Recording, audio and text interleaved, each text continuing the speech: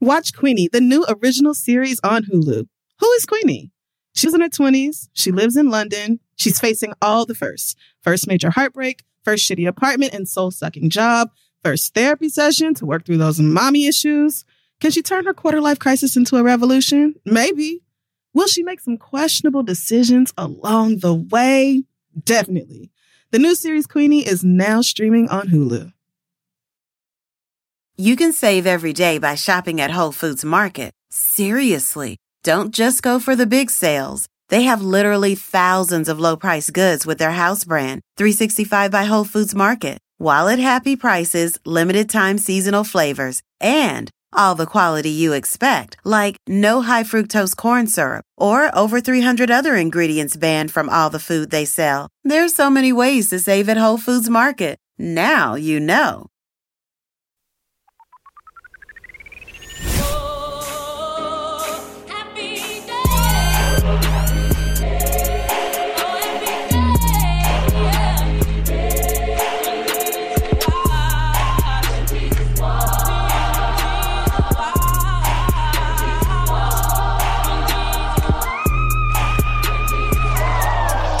Monday, I am waiting. Tuesday, I am fading. And by Wednesday, I can sleep.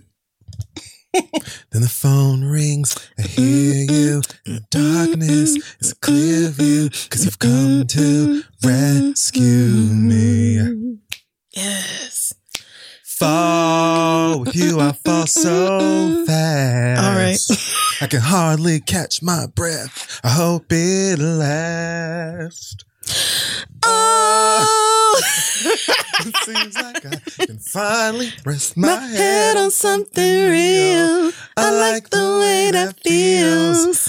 Oh, it's if you know me better than I ever knew myself. I love how you can smell. Okay. All the pieces. All right. Pieces of weed. Wow. All the pieces. Wow. Pieces. Okay. Pieces of Weed. Definitely thought you was going to say fleet, but. No, I wanted to say something pleasant. Okay. At least at the beginning. All right. Turn people Well, off I already ruined it. Great. Hey guys, welcome back to The Read. I'm Ashley Simpson. And I'm Simone Biles. Thank you for coming back for another episode. Yes, indeed. And we've got loads to share with you, starting with, of course, our Black Excellence. And this week, I'm giving it to artist, visual pioneer, and sickening Black woman, Okay. Sierra Lynn. So she has an initiative that's called Affirm It with Art, where basically she's an art teacher, or is an art teacher. Oh, okay. And so basically she paints these really beautiful and colorful murals on bathroom stalls in schools across the country that basically have like painted affirmations and imagery for things that can bring awareness to stuff like suicide, bully prevention, mental health, self-love, and all of those things. So like even on one of those photos here, first of all, I love that this like colorful sort of 90s Sister Act-esque like style to some of these. And it says like talent, it says my mental health matters, I'm loved, I'm worthy, Amen. King. I'm sure more things of that nature. So, she also partnered with Taraji P. Henson's Boris Lawrence Henson Foundation, which was the foundation on mental health that she founded in honor of her father who passed away. Right. So you can go to Sierra Lynn Collection, and that's spelled CIERRALYNN collection.com to support, to see the art. You can even request her to come and do paintings at your school. And I just thought that was really dope. She said that when she was teaching art in inner city schools, a lot of the time she would notice that there was a decrease in self-esteem and an increase in bullying and suicide. Wow. And she wanted to give the kids a place of solace at school in these bathrooms rather than just a place to skip class and be bad. So, which is what I was doing senior year. Same. So great. I had, a bathroom, and then there was like this this is so terrible. Whatever. There was this staircase that was like on the 3rd floor of our building at school. It was like this really tall winding staircase, but there was a tiny little like corner underneath the bottom of it that was kind of cut off and unseen. So I would go there during a class that I wanted to skip, and I would just sit under the fucking staircase and like play my Game Boy or whatever the fuck, just listen to music. Oh, wow. Until the class is over. So that's what you were doing. That's very pure. Yeah, I'm sure I've talked about the time that I got suspended for skipping class like 9 consecutive days. Oh my God. Okay. That was one of the places that I went to. I did go to class most of the time. Yeah. I never got suspended. I skipped like a week and a half. How did you pass? I didn't. Oh. Right. I forgot that part. Summer school, night school, the works. Those were the dick sucking staircases where I came from. Right. I'm sure that happened there as well. But everybody was like, bitch, you thought that you were going to skip school for 2 weeks? I don't know what you thought. And nobody How? I didn't care. I just didn't want to go to class. You really didn't care. It's not like I didn't think of like, I'm sure I got them. They must think that I have the plague. No, but you knew like the system had to be calling your mama every day. After that last day, I think is when a teacher was like, this nigga is not. He's either not on campus or he's chilling somewhere else. Taking all 3 lunches. Yes, I did. Lord. Okay. Well, Well, this isn't about me being bad. This is about a woman who's trying to help your kids feel safe and loved. So shout out to you, Sierra Lynn, our Black Excellence of the Week. Hey, y'all. This podcast is brought to you by Squarespace. Finding a work-life balance can be tough. Okay. If anybody knows, I know. But Squarespace gives you the tools to reach your goals and have time to celebrate. If you don't know, Squarespace is the all-in-one website platform for entrepreneurs to stand out and succeed online. You can use Squarespace to create a website, engage with your audience, and sell anything from products to your time, all in one place. With the new guided design Squarespace Blueprint, you can select from curated layout and styling options to create a personalized website that's optimized for every device and make checkout easy for customers with easy-to-use payment tools. You can accept credit cards, PayPal, Apple Pay, and in certain countries, you can give customers the chance to buy now and pay later with Afterpay and ClearPay. And with Squarespace AI, you can explain what your site is about, choose your tone, enter what you need, and get auto-generated text. Y'all know I love Squarespace. I used it to put our website together. This is theread.com. I've also used it on my personal website, crystal.com. And that is because, first of all, it's very easy to use if you ever need to update it. It's simple to log in, make whatever updates you can make or whatever you need to do without knowing any code or anything like that. And it helps me to just stay organized, do everything I need to do. Because you got to have a web presence, okay? It's 2024. You got to have a web presence. So head on over to squarespace.com for a free trial. And when you're ready to launch, go to squarespace.com/theread to save 10% off your first purchase of a website or domain. Let them know Kid Fury and Crystal sent you. All right, let's get back to the show. Hey, y'all, ever notice how your relationship with your wireless carrier can have the same yada yada as a bad romantic relationship? Of course you do. We're about to get into all of the reasons that happens when these listener letters get here. Like you're treated something special at the beginning with exciting gifts and offers and, imagery of what a perfect partner could look like. But then you get ignored and overlooked, ghosted, if you will. Well, if this sounds like your wireless carrier, it might be time to put an end to that. Now at Metro, existing customers get that new customer feeling again and again. Introducing Metro Flex, more than just free 5G phones when you join. Get the same great deals as new customers on select devices like Samsung, Motorola, and Revel when you stay 12 months and trade in a phone. It's the first of many initiatives Metro is making to ensure all of their customers feel valued, unlike that person who's left you on red. Stop by your neighborhood Metro store, bring your number and ID, and sign up for an eligible Metro Flex plan. Let's move on. This week in our pop culture segment, which is called Hot Tops, The Prince and the Poppers. You either get it or you don't. I get popper, a poor... Oh, God damn it. And we're moving on. So... God damn it. What is it with gay? Does it make it easier to do booty sex? That's what I've heard. Why is everybody I'm on not like poppers? into the sniffy anything. I don't. I can't do it. I can't do nose things. Poppers is a common term for a range of chemical psychoactive drugs. Okay. Inhalants. Oh, why did you girl. you have to you're here unpacking the damn joke. So listen. Woo!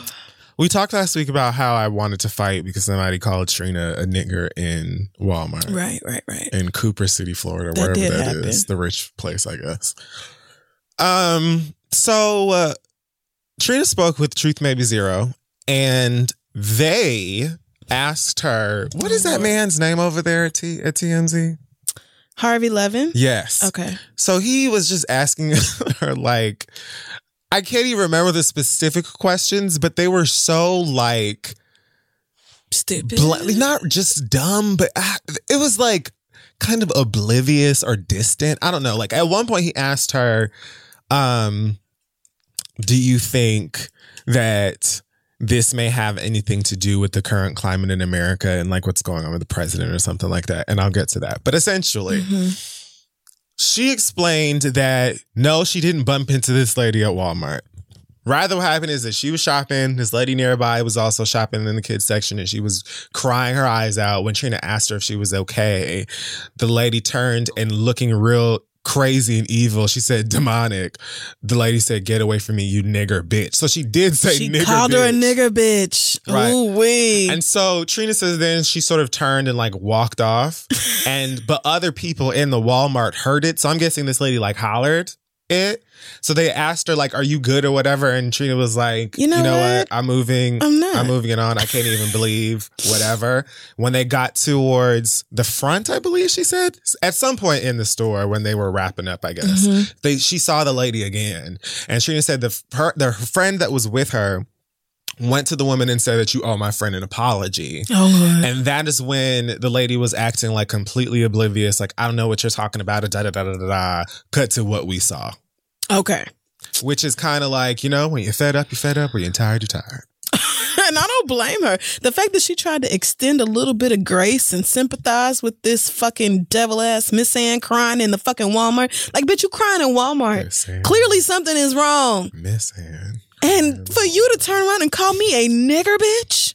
Oh, That bitch must have been having the worst day of her fucking life. Had to be. It could have gotten far worse. Because honestly, it could have. If you didn't happen to say that to Trina, and I'm certain you didn't know that was Trina. Absolutely didn't. If you hadn't have said that to Trina, or if you had said that to 1990s Trina, it would have been a different situation. Yeah. Because in my personal opinion, I could see Trina being I know that if I beat the brakes off of this white bitch, then I have to go to court and I got to give her some money and all this other shit. Right. Let me walk off. But then I fully understand. I fully understand bumping into this person again and them just continuing it and then being you know what? You're not going to add the insult to the injury. Right. When Harvey asked her that question about does she feel like Trump and the current climate of America has anything to do with white people getting ballsy or whatnot, this is what Trina said. Hold on. God, I hope you can hear that. Okay. I'm probably good. I don't know, but I'm going to tell you this. This is not the 1800s. This is not the slavery days. There's no slaves here. We're almost at 2020. You will get your ass whooped. So stop trying it. Yes! In 2020, you will get your ass whooped. Put that on a fucking t-shirt. My queen. I really do love her. So, yeah, I don't know. On a grander scale, though, there damn sure is a resurgence of brave whites. It reminds me of this line from The Game when it was good, where Tasha, Wendy Raquel Robinson's character, her name was Tasha, right? Yeah, Tasha Mack. She went on a date, I think, with her boyfriend at the time, and they were at the movies, and so white lady behind them kept shushing them. Oh, Lord. And she turned back and gave the white lady a stank face, and the lady gave her one right back. and Tasha Arano was like, I guess they really ain't afraid of us no more. And I was that's it. White people just feel so, what's the word I'm looking for? They just feel emboldened is exactly the word I was looking for. And protected behind, their comfortable, racist, misogynistic, gross, cheese puff looking individual. Damn, not even regular cheese. You know the cheese balls? Yeah. You just topped the whole glass off. I did do that. Glass. It's been a very long day for me. I've been up since 6 a.m. So, mama needs her medicine. But yeah, this white woman tried the right bitch. Because had she tried somebody who didn't have nothing to lose, that would have went a whole different way. And there's tons of them in South Florida. So, Kathy, you just thank God you picked the right nigga bitch that day. If there's a group of black women that are tired and will beat your fucking ass, I can promise you there is a congregation of them in South Florida. And Trina, if you need some bitches who really don't have nothing to lose and will fight on your behalf, I actually feel like you already have this Definitely group of people. But if you need somebody else, just let me know. But even then, it's like, if her friend would have just beat the bitch ass, you know what I'm saying? Right. In the Walmart, it still would have been on TMZ. Right. And it would have been a whole thing. And then they're going to sue Trina anyway and the friend. It's just, you can't. It's like when Cardi and them had that nigga's ass beat and he sued. It's like, even though we didn't touch you, we still coming after us, okay? And fully pushed it to the point you where deserved it. Any other person would beat your ass. Exactly. But because I'm famous, I can't. Fuck that. Monique is suing Netflix. Boy, how did we not see this coming? Because I expected it to happen sooner. That is true. And I really wish that this would have just been it. I wish that she would have been like, okay, girls, so here's my lawsuit, and maybe done 2 little cute interviews and been like, here's why. Done.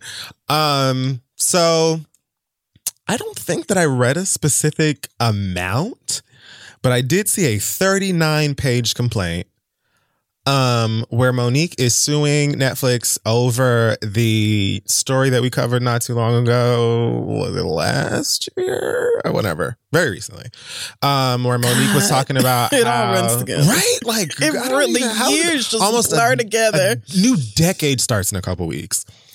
So we know Monique was offered a little over $500,000 for her stand-up special, and she felt like, compared to the white women and black men that have had multi-million-dollar offers for specials on Netflix, that she was completely lowballed and it wasn't fair, and she went on this whole crusade about it, and many people dragged her for it. Loads of people agreed with her. It was, like another day on the internet. Like another day on the internet, exactly. So here we are now in November 2019, and she's suing for racial and gender discrimination. Yes, both of them.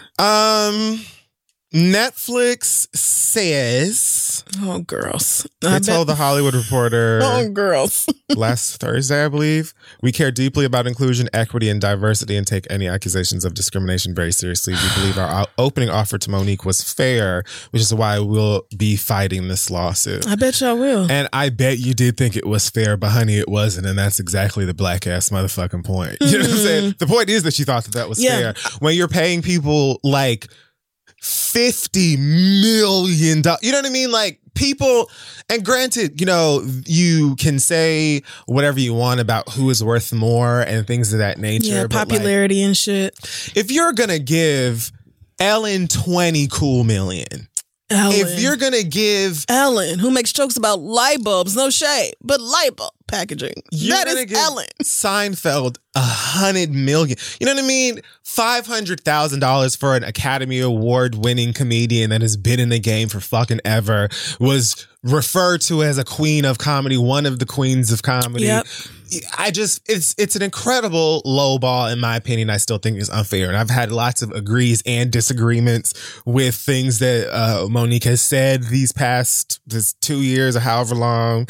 And things I feel like she could have done differently. But one thing I've always agreed on and will remain agreeing on is that she is worth more than $500,000. If you are cashing out like this. Right. You know what I'm saying? Like, if everybody, if Jerry Seinfeld's getting $100 million, Amy Schumer or whoever the fuck is getting 10, 15, multi-millions, anything over $1 million, honestly, then to tell Monique that she's only worth $500,000, which I know to the average person, $500,000 is like life-changing money. I fully get that. Right. But Monique has been in the game for over 20 years.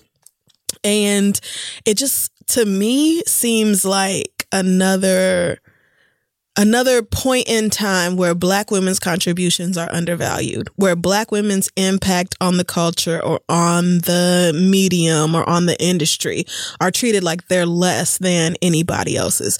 Because I don't think there's a Black person in America who don't know who Monique is, or who can't name some of the older shit she's done, who can't say that, you know, I laughed at this, or I used to love this, or the Parkers that, or whatever the fuck that time she did that prison special was everything. Talented. Right. Monique is fucking good. She's fucking good at what she does.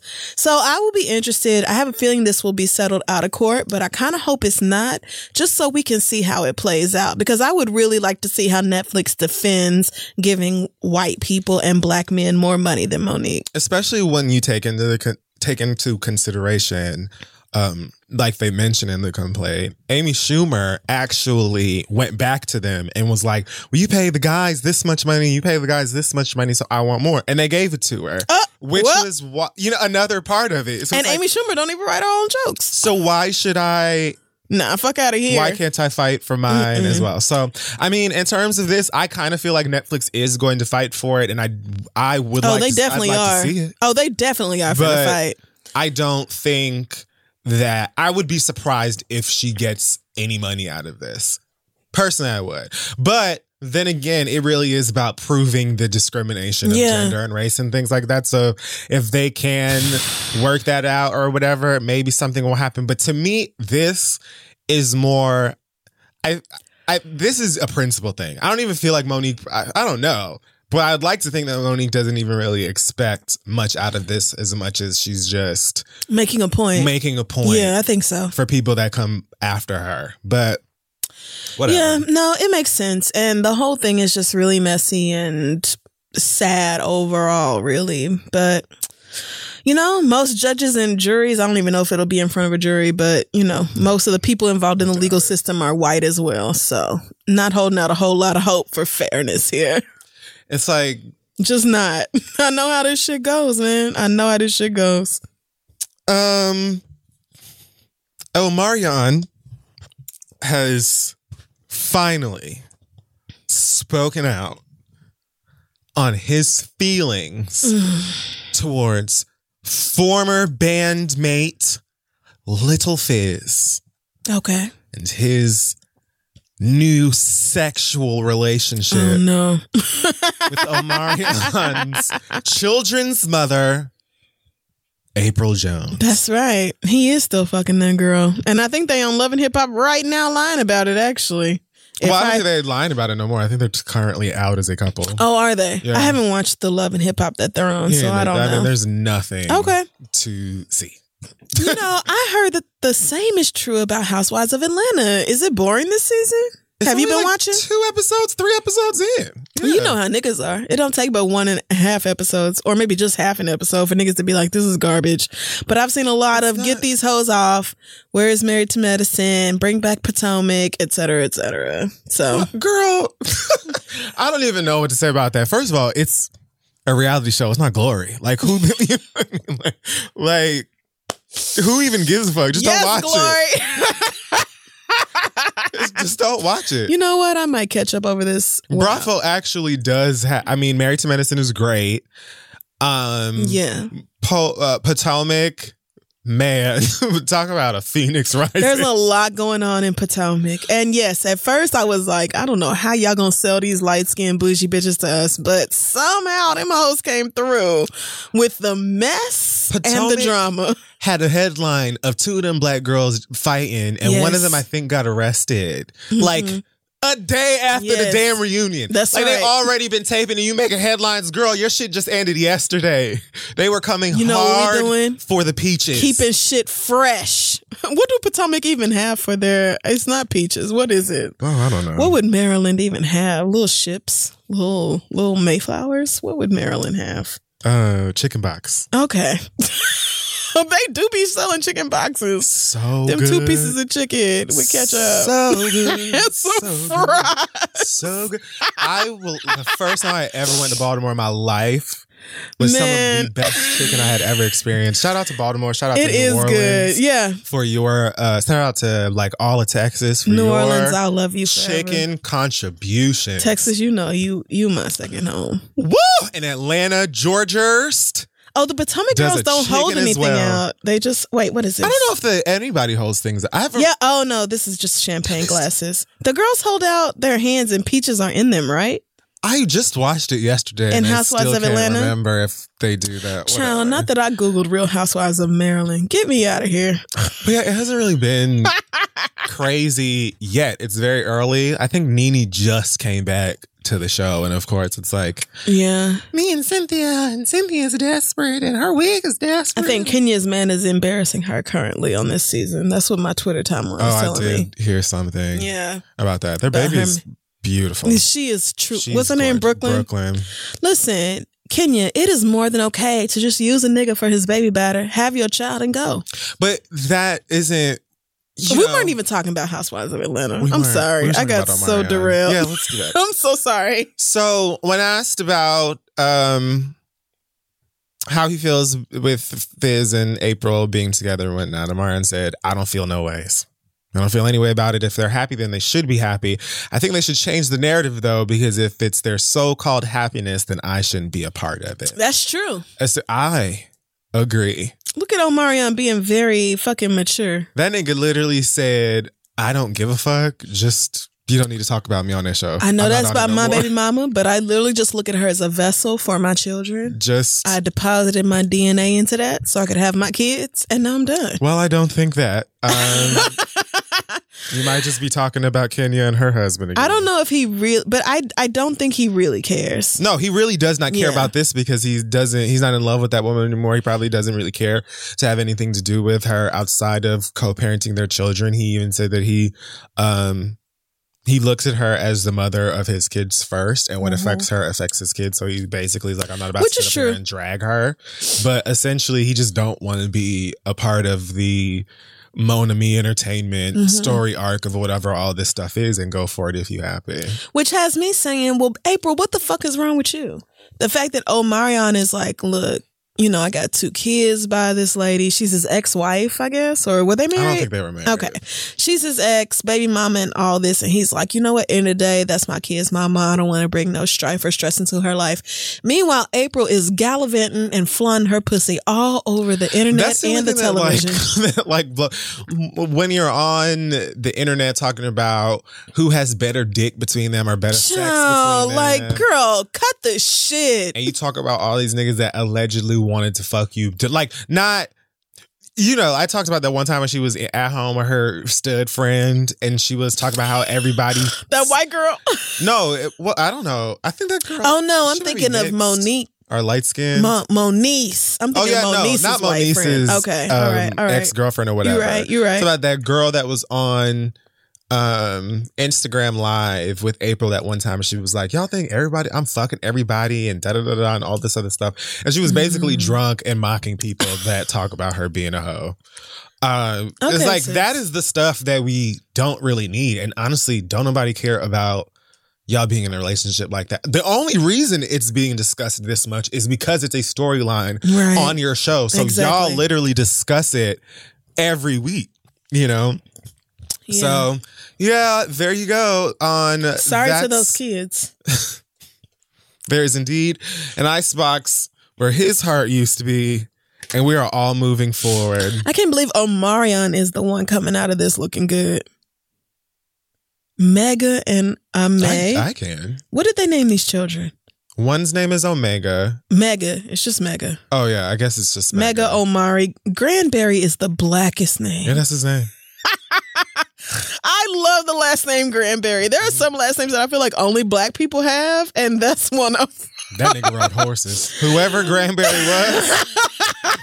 Don't do this. You know I'm from Oklahoma. We are born on horses. That is a horse riding ass name. Let me tell you something. There's a town called Spencer, Oklahoma. It is mostly, if not all black. White people may have snuck in. Thank God. And when I tell you, it is right outside Oklahoma City. Probably no more than 10 minutes outside Oklahoma City. And when I tell you niggas fully ride horses around on the street, in Spencer, Oklahoma. The rodeo is the number one attraction. I have been many times. It's lit. But it is like the countryest shit with black people mixed in. Like, I feel like y'all are not used to black cowboys and black country shit. But when you talk about horses, I'm like, nigga, we literally come from horses. People be putting their 4-year-old, 5-year-old kids up on a horse like, little nigga gonna learn today. You gonna learn. That is insane. That is the way of life. What do y'all do in Miami? Firecrackers? What do y'all do? What is in Miami? What do y'all kids do that's dangerous in Miami? What do we do that's dangerous in Miami? Yeah, what do y'all do? I'm not talking about like some big coke bust. I don't know. I mean, just the racism alone. How do you pronounce this other child's name? Ame? Oh, I don't know. Okay. You don't know the That one's the girl, right? The younger one is the girl. If there's a girl and a boy, then yes. But they really look like twins. I mean, I don't know what they look like now. I haven't seen photos of them in a while. But from what I remember, they look like Omarion and they both look like twins. Oh. Even though I think one is a year or two older than the So other. Omarion's child and Janae Aiko's child are cousins? Yes, because Janae's baby father is Omarion's brother. Oh, got you. Okay. Yeah. What was his name again? Orion. Orion. Yeah. Bitch, if my brother's name was Omarion and I'm Orion, I'm having a fucking riot. Bitch, don't you dare name me Orion like that's a name. I like Orion better than Omarion. Hell no. I better be Omarion, nigga. You better not ever in your fucking life put a O apostrophe in front of Ryan and act like that's my name. No, bitch. Omari is great. Actually, that's his name. His name's not Omarion. His name is actually Omari. I remember from like my B2K days. Remember when you used to stay at Nikki? This bitch just threw her head all the way back to laugh. Like, literally a right angle is her body. Wow. You used to stay at Nikki, nigga. Couldn't nobody tell you nothing. I regret nothing. Nor should you. Nor should you, friend. Mama had a strange face. She did. Which left me behind, and I'm okay with that. That's fine. But you know Nikki's still solid as an artist. I see talent. Okay. You do. And do. you see it and you feel it. All those things. Lizzo is being sued. God damn. By this Postmates girl. Oh, Tiffany. God.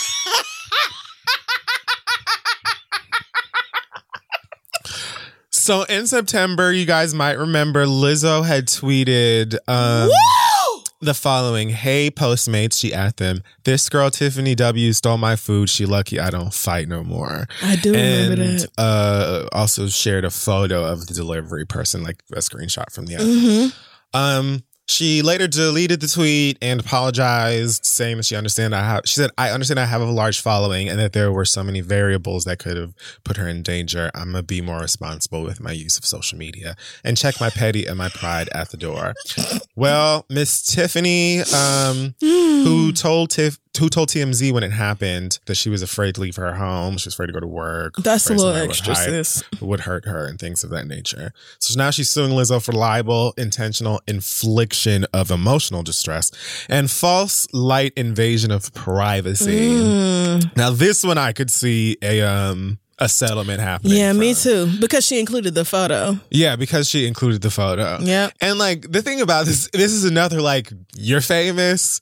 You can't do what a normal person might do. And you were born not famous. So, you know, you used to be able, I can't tell you how many niggas take screenshots of they Postmates deliver driver and put that shit on the internet. But when you are Lizzo and you got however many people following you, then it's something else. It's like, that's definitely something I've wanted to do before. Oh, absolutely. You know, so this nigga right here, that's the one, officer. He took my things. Because not only will motherfuckers really, and for clarity, the girl Tiffany says that she went to deliver the food to the hotel Lizzo's thing and she didn't have a room number. And when she was calling to contact Lizzo, she didn't get anybody. Typically in those situations, Postmates or Grubhub or Uber Eats or whoever you're with will just tell the people to leave. They will. So that's what apparently happened. And now homegirl wants her money, of course, because everybody knows that Lizzo's cashing checks. That's right. So yeah, it sucks because girl, like, I'm sorry. I understand being pissed and hungry. Yep. Like, I'm annoyed I do. because I didn't get the food that I paid for, and I'm hungry. So now I have to find another way to get some food. Yeah. And wait longer to eat because I didn't get it. I've had the same thing happen to me where the driver was allegedly pulling up and then all of a sudden just never came upstairs. My nigga, I stay on the west side. How dare you? And someone came, the place I ordered from, I guess, was more east. And this motherfucker came from all the way on the east side driving, and then right on like my corner avenue, busted a right and was going all the way up north. And I'm like, why did they turn left? Maybe they got confused or whatever. And so I waited thinking they were going to turn around. Oh, no, you thought. Mama was in the Heights. I called their phone number, didn't pick up. So then I hit Postmates. And the girls are like, okay, we're going to contact them and da-da-da-da-da. Contact them, hit me back. So they're not answering the phone. Do you want us to do you want to try again or do you want to just refund? I was like, girl, I want my food. Either way, I'm going to have to wait. Yeah. Probably around the same amount of time to eat. Yeah. So let me just get the thing that I wanted to eat. Hit him up again. No answer. I said, this nigga just clocked out. He did. She did. They did. You know what I'm tired of doing? Yep. Working. And you know what I would rather do? Eat. So I will, and in fact, take these spare ribs. I don't know what the fuck. Oh, what did this bitch order? Oh, I'm taking this home. So, oh yeah, the kids can eat on that. Lizzo I was had sick, but I understood. I understood Lizzo 100% when she did fully that. did. I really did. I mean, I would want to do the same thing. I would want to be like, this is the nigga who marked my delivery as completed, but went home to Harlem with my food. This is the nigga, sir. I would love to do that to somebody. But the harsh reality is that he can't do everything that you used to do or that a, quote, normal person would do. And I mean, that's in exchange for millions of dollars. So that's true. Yeah. I feel that like means I can't post somebody's picture on the internet because Tiffany's probably going to get a little check from this. I don't know how much because I don't know how much hardship she can really demonstrate. I don't think... Girl, please. I don't think people who didn't already know her, right, people who didn't already know Tiffany were not calling her out for this. I would be extremely shocked if that was the case. I think this was just, people saw that tweet, saw the screenshot, was like, bitch, that's Tiffany I went to high school with. Right. And she was like, oh, I can't even go on Facebook no Probably more. DMing her laughing and whatever the fuck. Like, girl, what nobody for to pull up on you at Ross or fucking... I'm suing niggas, fuck that. Like, girl, what? But, yeah. You live and you learn. God bless, sis. You do. Chick-fil-A is apparently no longer donating to two different organizations that are known for opposing LGBTQ rights and gay marriage, things of that nature. Allegedly, right. So a spokeswoman for Chick-fil-A said that of the Salvation Army and the Fellowship of Christian Athletes, that they had a multi-year commitment. And the obligations for those commitments ended in 2018. So now they're working towards focus on organizations, initiatives that focus on education, homelessness, and hunger. This feels like hot air and a little bit of smoke that is desperately seeking out my ass. But I have nothing for this because this is two organizations that you're no longer donating to or working alongside or whatever. But as one person pointed out, I think it was somebody from GLAAD, it's like, what about focus on the family? Like, you need to be... Yeah, fuck focus on the family as well. Them niggas are awful. Right. Trust me. I heard all them tapes growing up. The chicken is good. You know where they stand as a company. To me, this just read that somebody either died, retired, or just don't work there no more somehow. You know what I mean? But yeah, cool. People are gonna eat Chick-fil-A regardless, including gays. So they just said like maybe 30 minutes ago that they are gonna keep their options open and they will continue to evaluate their donations on a yearly basis. Just they're not just because they're not donating to Fellowship of Christian Athletes, which was a group in my high school. I don't know if it was a group in yours, but that was a full social club in my high school, and it was popping. Christian Athletes? Fellowship of Christian Athletes. Yes. It was like everybody was like, oh, I'm a Christian. I got to join this club. All the athletes was in Fellowship of Christian Athletes. So all of the people who like played on sports teams in the school who were Christian. Which is everybody. Which was, right. Mm-hmm. So then they were also in the Fellowship of Christian Athletes. Yeah, they were. So Fellowship of Christian Athletes and Salvation Army may not be getting money next year. What are God's thoughts on athletics? Whose? God. God's thoughts on sports. What does the word say about God sports? says stop bothering him on Sunday because he do not give one hot nut fuck about your team and whatever it is they going through. Mm-hmm.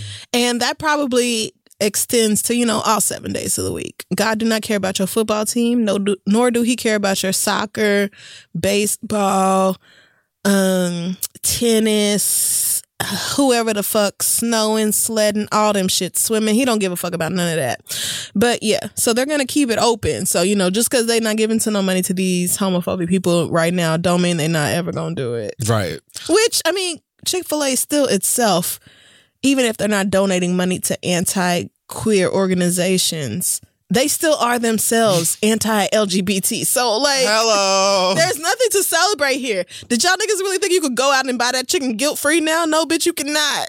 This just reeks of so now that deal is done, now that that's over, throw out a statement in the press, right? That'll probably get some of the angry gays foolishly to think we're no longer homophobic. No, we definitely are. And come buy a couple of the original chicken sandwiches. Bitch, do you know if you Google Chick-fil-A, I found this out today. If you Google Chick-fil-A on their website next to their name on Google, it says Chick-fil-A : home of the original chicken sandwich. Has it always said that?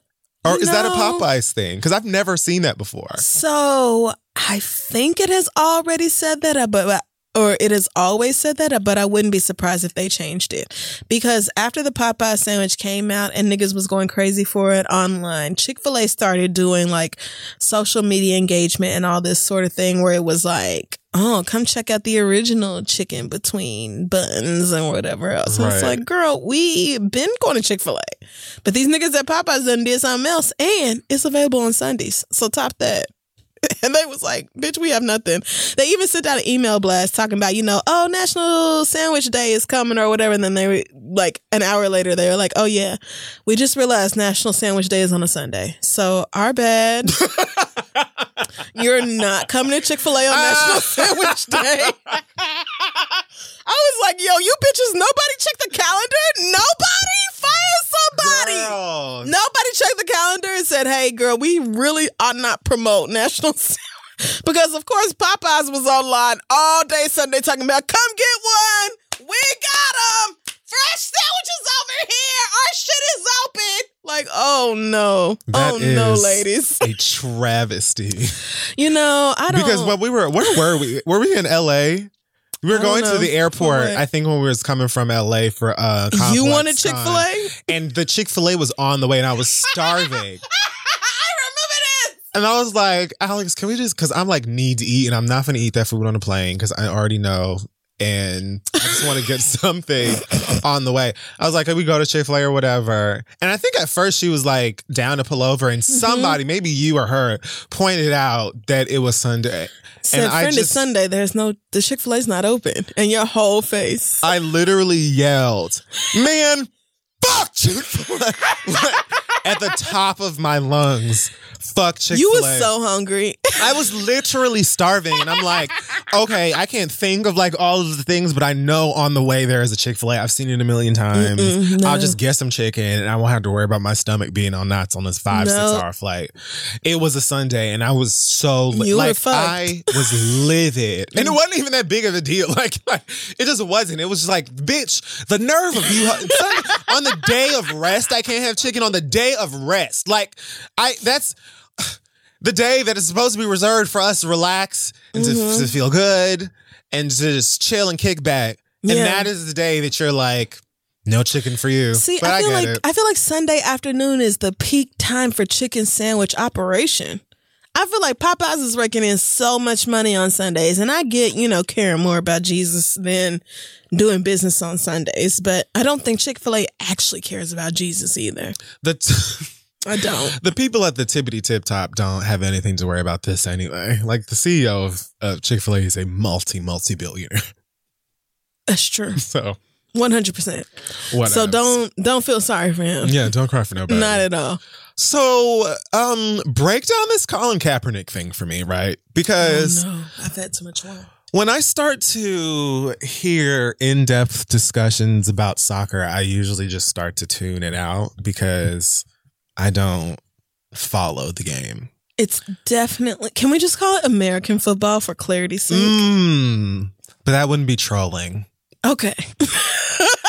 Okay. So what are your questions about for this particular one, soccer? I will call it American football. Thank you. Thank you so much. So, from what I gather, the NFL reached out to Colin Kaepernick on a pretty random prompt, sort of a styling, and said, hey.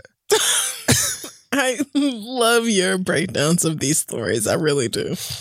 They said, hey, we would love it if you would come and work out for us in Atlanta. And we're going to bring all of the girls. Atlanta. Everybody's going to be there at the Falcons Stadium, and you can work out and show us how much you love us and how much you will worship us and how much you deserve to be under the heels of our oppressive boots once again. Colin tweeted, I'm just getting word from my representatives at the NFL League office reached out. And shouldn't it just be the NFL office? Because the L in league stands for league, doesn't it? It does. Reached out to them about a workout in Atlanta on Saturday. I've been in shape and ready for this for 3 years. Can't wait to see the head coaches and GMs on Saturday. Then we hear that I guess the NFL wanted him to sign some sort of a waiver and that wasn't going to work. And they said that Colin's people sent over a waiver that was rewritten and wasn't adequate or whatever, I suppose. I also read that he changed the place. That was very deliberate. That they asked him to meet them for the workout. And rather than having it at the Falcons Stadium, he asked them to do it at this high school football field or whatever. That's I guess right. Gym or whatever. And when he asked, I guess before that, he also asked if he could bring the media in. I know that Nike was supposed to be shooting something for him during this workout or whatever, I guess. Okay. Because, he is one of their spokespeople or whatever now after that. Oh, yeah. He was signed. He was. I forgot about the Nike deal. One of the faces of Nike or whatever now. So I guess they were planning on doing that, which the NFL says they were cool with.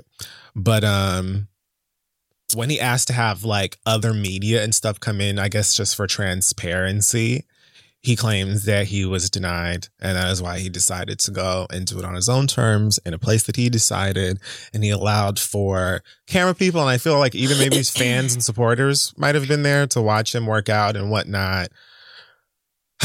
Girl, the NFL in a statement said, as stated above, more than 3/4 of the NFL clubs were present for today's workout. The NFL made considerable effort to work cooperatively with Colin's representatives. We invited his agent to suggest questions for the interview. Yesterday, when Colin's representative said he wanted to bring his own receivers to the workout, we agreed. In addition, Coach Hugh Jackson discussed with Colin's agent what drills would be running at the workout so he would know what to expect. The Nike thing, they said they agreed with. The liability thing that I, mentioned already. I read that Jay-Z had something, I guess, to do with the workout offer. I also read that he was disappointed that Colin Kaepernick didn't do it at the stadium or whatever, and that was referred to as a publicity stunt. I doubt it. I don't know what the fuck is going on, yo. Okay. I really don't. Okay. I don't even know why he still wants to play football. I mean, besides just being passionate about it as a sport, but it being an easy way to make a lot of money. Sure. There's that always. But I fully understand being like, you know what I'm not about to do? Pop up here on some random shit. This sounds like some old power shit where you walk into an alley and somebody just grabs you from behind with a little chloroform. That happens on Power?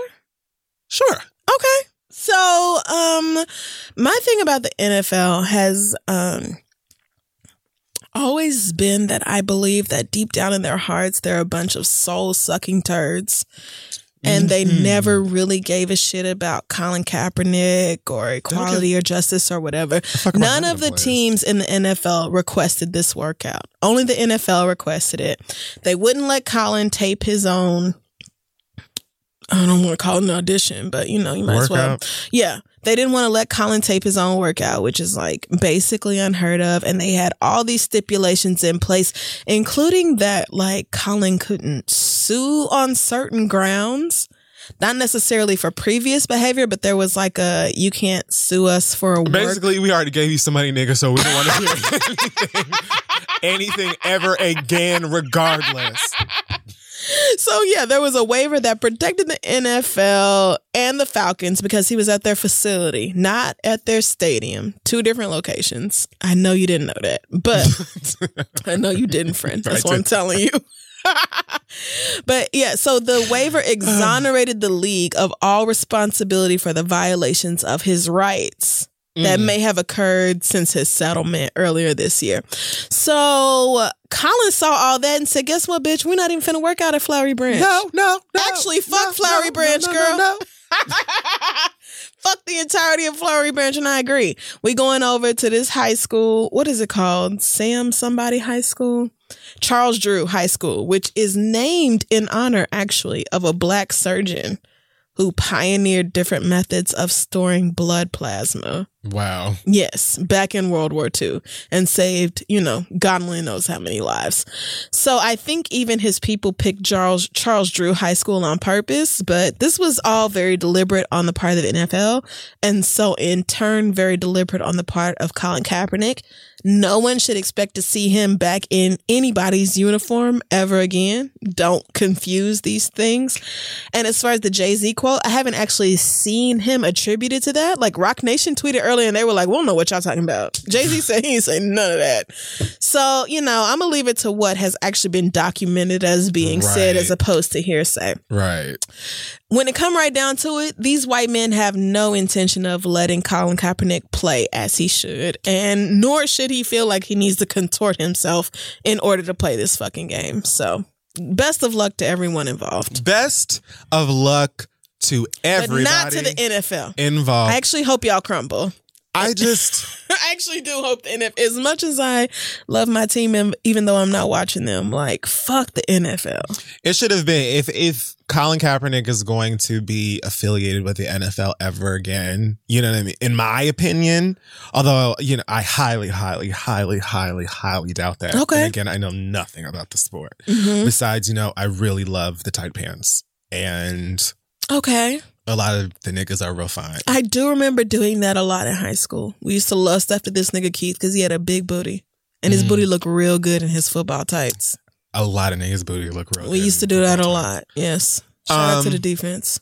So, yeah, I just think that if he were to be affiliated with them, he needs to be on a solid board the way that they have a Jay-Z or somebody like that so that he can play while also working within the NFL to get people to understand what you gonna do and what you're not gonna do. No, that's not gonna happen because the NFL don't want all that kneeling for Negro rights bullshit in their environment. They don't want none of that. The NFL doesn't want to deal with that white man in the office. That's right. They don't want to piss off Sir Trump. They don't want to have any, fumes, any fog, any, smoke coming from the ignorance outside of the White House right now. So they'd rather just look like a bunch of fucking idiots than do anything sensible in this situation. But yeah, again, I don't think that the NFL deserves Colin Kaepernick. I support, whatever he wants to do and things of that nature. But this to me was just like, I was sitting by when all of this happened because everybody was talking about it all day. I saw a clip of Stephen A. Smith whisper-hollering, which is my way of saying whisper hollering. Okay. Whisper-hollering. I love it. Like in somebody's house, I don't know if there was a baby sleep in the next room or something like that, but the nigga was just going off on Colin Kaepernick and then arguing with somebody else. And I'm just like, okay, all I'm getting out of this is a few keywords. Workout, Kaepernick, Yep. NFL, Yep. Atlanta. All those things. That's kind of it. So... Yeah, no, the NFL doesn't really care about Colin. The problem with Colin is that he has kicked off this whole pesky injustice thing, and he done got everybody all into like with his Kuna Kente shirt, black people rights, you know, his natural hair, fucking afro, it's fucking melanin. Which I truly feel like I don't know this about light skin / mixed people, but I feel like sometimes y'all be letting the natural flourish just so white people know not to try you. I feel like that's what y'all be doing. There are undoubtedly a few people who are just like, in case I could see that. Like, just like, do just so you not know, let this yellow skin fool you. I not only acknowledge my blackness, I love it. So you might want to be careful. I will take you hoes to task. Like, I don't know if you remember this because you don't watch football, but a lot of players kneeled. Yeah. There were several times that teams, you know, a year or two ago decided to sit it out in the locker room or go out locking arms like that meant something, Jerry Jones or whatever else. So it's not that, I really don't think it's necessarily the kneeling. I think it's what the kneeling has come to represent to the maggots, meaning Trump's fans. Yeah. And so having Colin back in the league on any team is just going to have a swarm of these dumbass assholes. Because every person that you're talking about, when you mention the maggots, every time they spoke about it, it was completely off base from what Colin was doing and why. Right. Every single time I heard any one of them conservative white folks, conservative black folks, conservative gray, blue, yellow, green folks talking about this, it was something that had nothing the fuck to do with the point at all. And again, they are emboldened, thank you, by this president and his fuckery and also his persistent speaking out in the bullshit that he feels as it relates to this topic. So all of these rich owners that are likely white and maggots themselves were like, you know what? We too don't want to see any of that fucking nigger knee fooling. None of that bullshit. You stand up, boy, when you come out on. Oh, you know they wanted to call him a boy so bad. Oh, so bad. So bad. So bad. So bad. Fuck these white folks though, man. 100%. It's funny to me that when, like, I remember distinctly when I started discussing football and you were trying to help me find my football husband. And you did that video. You mentioned Kaepernick and I was just kind of like, no, I don't see it for this. And now I'm incredibly attracted to it. Oh, God. I think it's the fro and it's the self-love. You can't take Nessa's man. She will come fight you. I'm not trying to. You can't do that. I'm just saying now I see it. Whereas before I was like, no. Nessa not playing that. Okay, that's a black king. She will. She is not fucking with you. You see his crown, bitch. That's you already know what fucking time cornrows it is. In place, ho. Don't act like you don't know. Get with the girls. I just want y'all to know Jay-Z didn't ask us shit. Jay-Z didn't call nobody. Nobody heard anything. So let's cut it out. Because what you're not going to do is try mine. Okay? Nessa not playing. Okay, the ring is on the way. Woo! Okay, girl. I am not mad, sis. She take all the brunt that her man won't. And that's real. That's real. Black love, girl. That's right. Yeah, y'all have y'all yellow love. Very biracial up in that bitch. Well, love to everybody with melanin and sense. That's it for Hot Tops, the Prince and the Poppers. Let's take a break and come back. Hey, y'all. These days, most of us are meeting new people online through the apps. Yes, it's me. I'm on the apps. I've been trying out a lot of them lately. And I have to say, there's something about that Hinge. First of all, Hinge is the dating app that is designed to be deleted. The whole point is that the girls want you to find somebody and then get off of it. And they have these great prompts. Hinge prompts to help you show off your full personality and connect with somebody who appreciates you. Now, we know Ligga Bigga Tigga month is coming up. Kefira and I are both on the broken wrist community, and Hinge's LGBTQIA+ prompts are designed to help queer daters specifically better connect based on similarities, interests, and compatibilities. These prompts were created in collaboration with GLAAD, so they are by the people for the people, and they have quite a few of them. The first time I knew I was gay, or I feel proudest of who I am, or my chosen family is the best at. For me, one of the Ligga Bigga Tigga prompts that I chose to answer was the one about connecting to my community. I connect to my community by, first of all, doing this show. You're welcome. But also through volunteer work, through donations, and by having a good time at Pride and making sure that no matter where I go, I show up as my full authentic self. And if you don't like it, you don't have to have me there. So that's just one of the ways that I like to use these Hinge prompts to kind of give people an idea of who I am and what I'm about. So you already know before you message me, like, I already see what type of time she on. If you're interested in meeting somebody new and getting rid of dating apps, then download Hinge today and show off your full self using their LGBTQIA+ prompts today. Then find someone worth deleting the app for. They right there, waiting on you on Hinge. So go download it today. Get started. Sometimes people wait until something bad happens to talk to a therapist, but guess what? You really don't have to wait. You can get a therapist right now through Talkspace and start working through some of the things that have been going on maybe in your past or just things that are holding you back now in your present. Therapy can help you shift your perspective, find tools to cope in difficult times, and be a guiding light. But getting started is the most important part. Talkspace makes it easy and affordable. You can sign up online and get a personalized match with a provider that's right for you, typically within 48 hours. The best part is you can have virtual sessions with your licensed therapist from the comfort of your home. Talkspace can help with any specific challenges you might be facing. It is the #1 online therapy platform with licensed therapists in over 40 specialties, including anxiety, depression, substance abuse, relationship issues, and much more. As a listener of The Read, you'll get $80 off your first month with Talkspace when you go to Talkspace.com/read and enter promo code SPACE80. So to match with a licensed therapist today, go to Talkspace.com/read and enter promo code SPACE80 to get $80 off your first month and show your support for the show. Again, that's Talkspace.com/read, promo code SPACE80. Go take care of your mental health. All right, so we're back with a very special segment of this episode of The Read. We have a guest in the studio with us. You probably know already because I always put the name of the guest in the thing. But here he is with us. Actor extraordinaire Daniel Kaluuya is joining us today. What's going on? Thank you for having me. Thank you for coming. I don't know if we ever talked about the time that you came to one of our live shows with your girlfriend who listened to the show. Yeah. What city were we in? I want to say Oakland. Okay.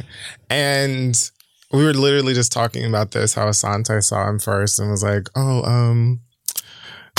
just want you to know. He is here from Get Out. And I thought he was just being a pest. Right, because he does that. So, full circle. Now you're here in the studio with us to talk about something awesome.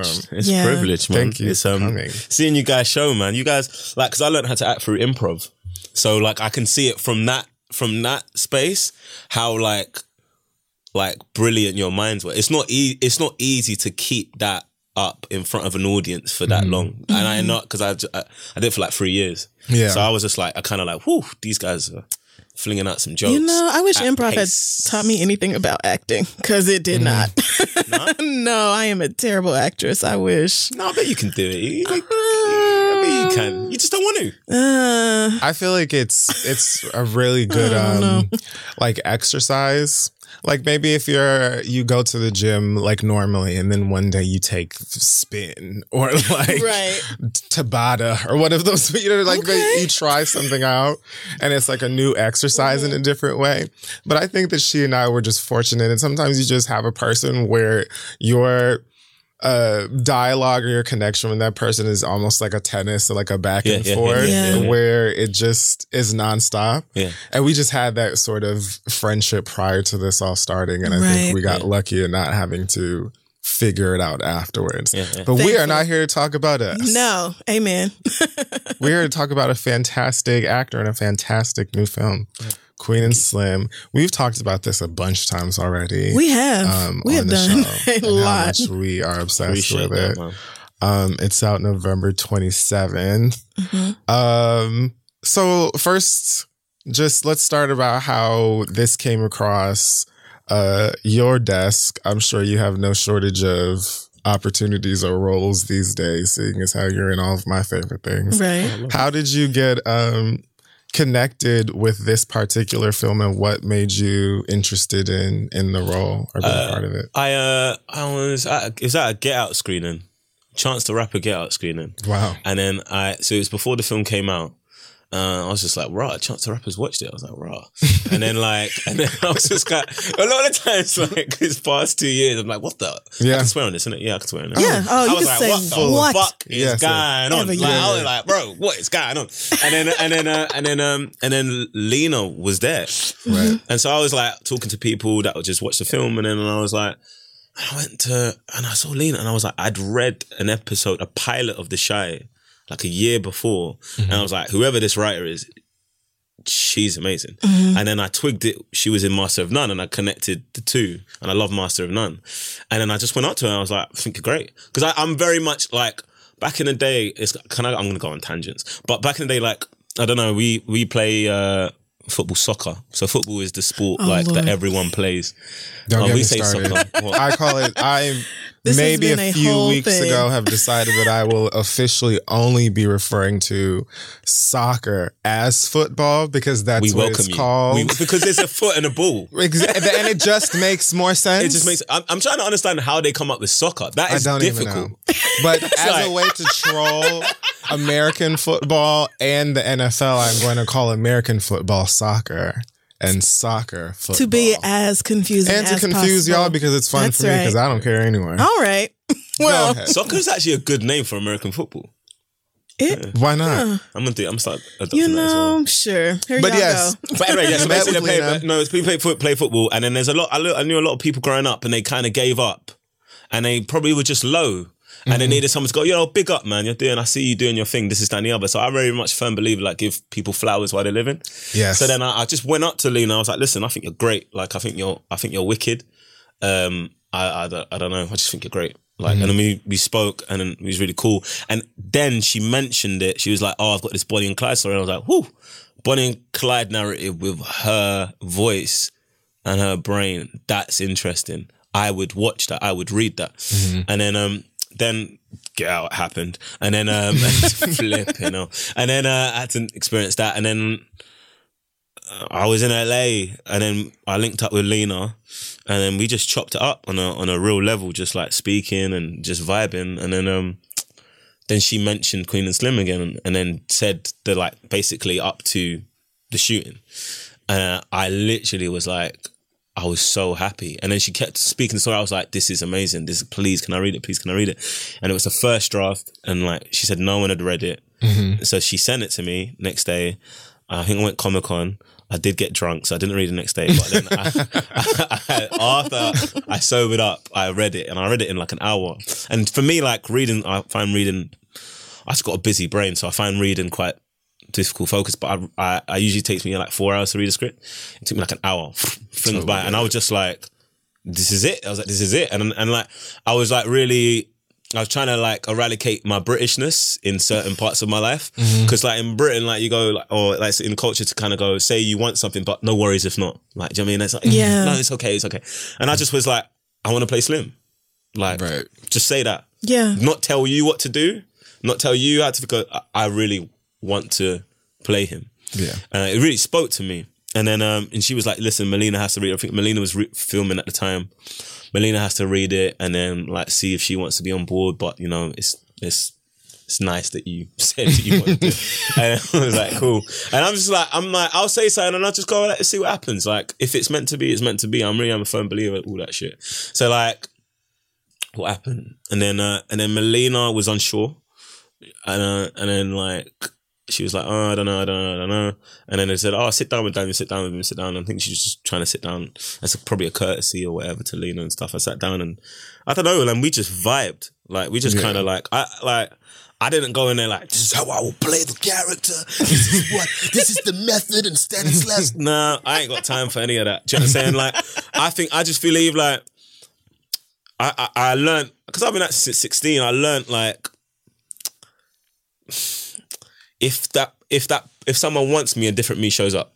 Do you know what I'm saying? And if I feel like I'm forcing my way into something, I was just like, this is whack, and I just leave. I got a home, I can sleep. Do you know what I'm saying? It's I just don't like, so I want it to feel organic. Do you know what I'm saying? Because I don't want to feel like they were pressured. I'm not pressured. Yeah. So then we vibed out. We properly vibed out, and then she was like, I think it'd be great if you played him. I was like, listen, I'm here, I'm ready.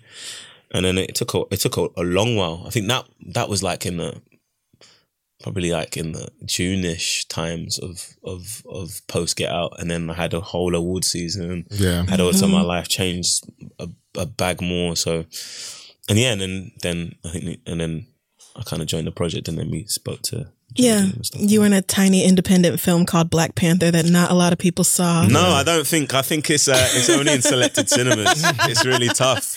They have real distribution issues. Marvel and Disney.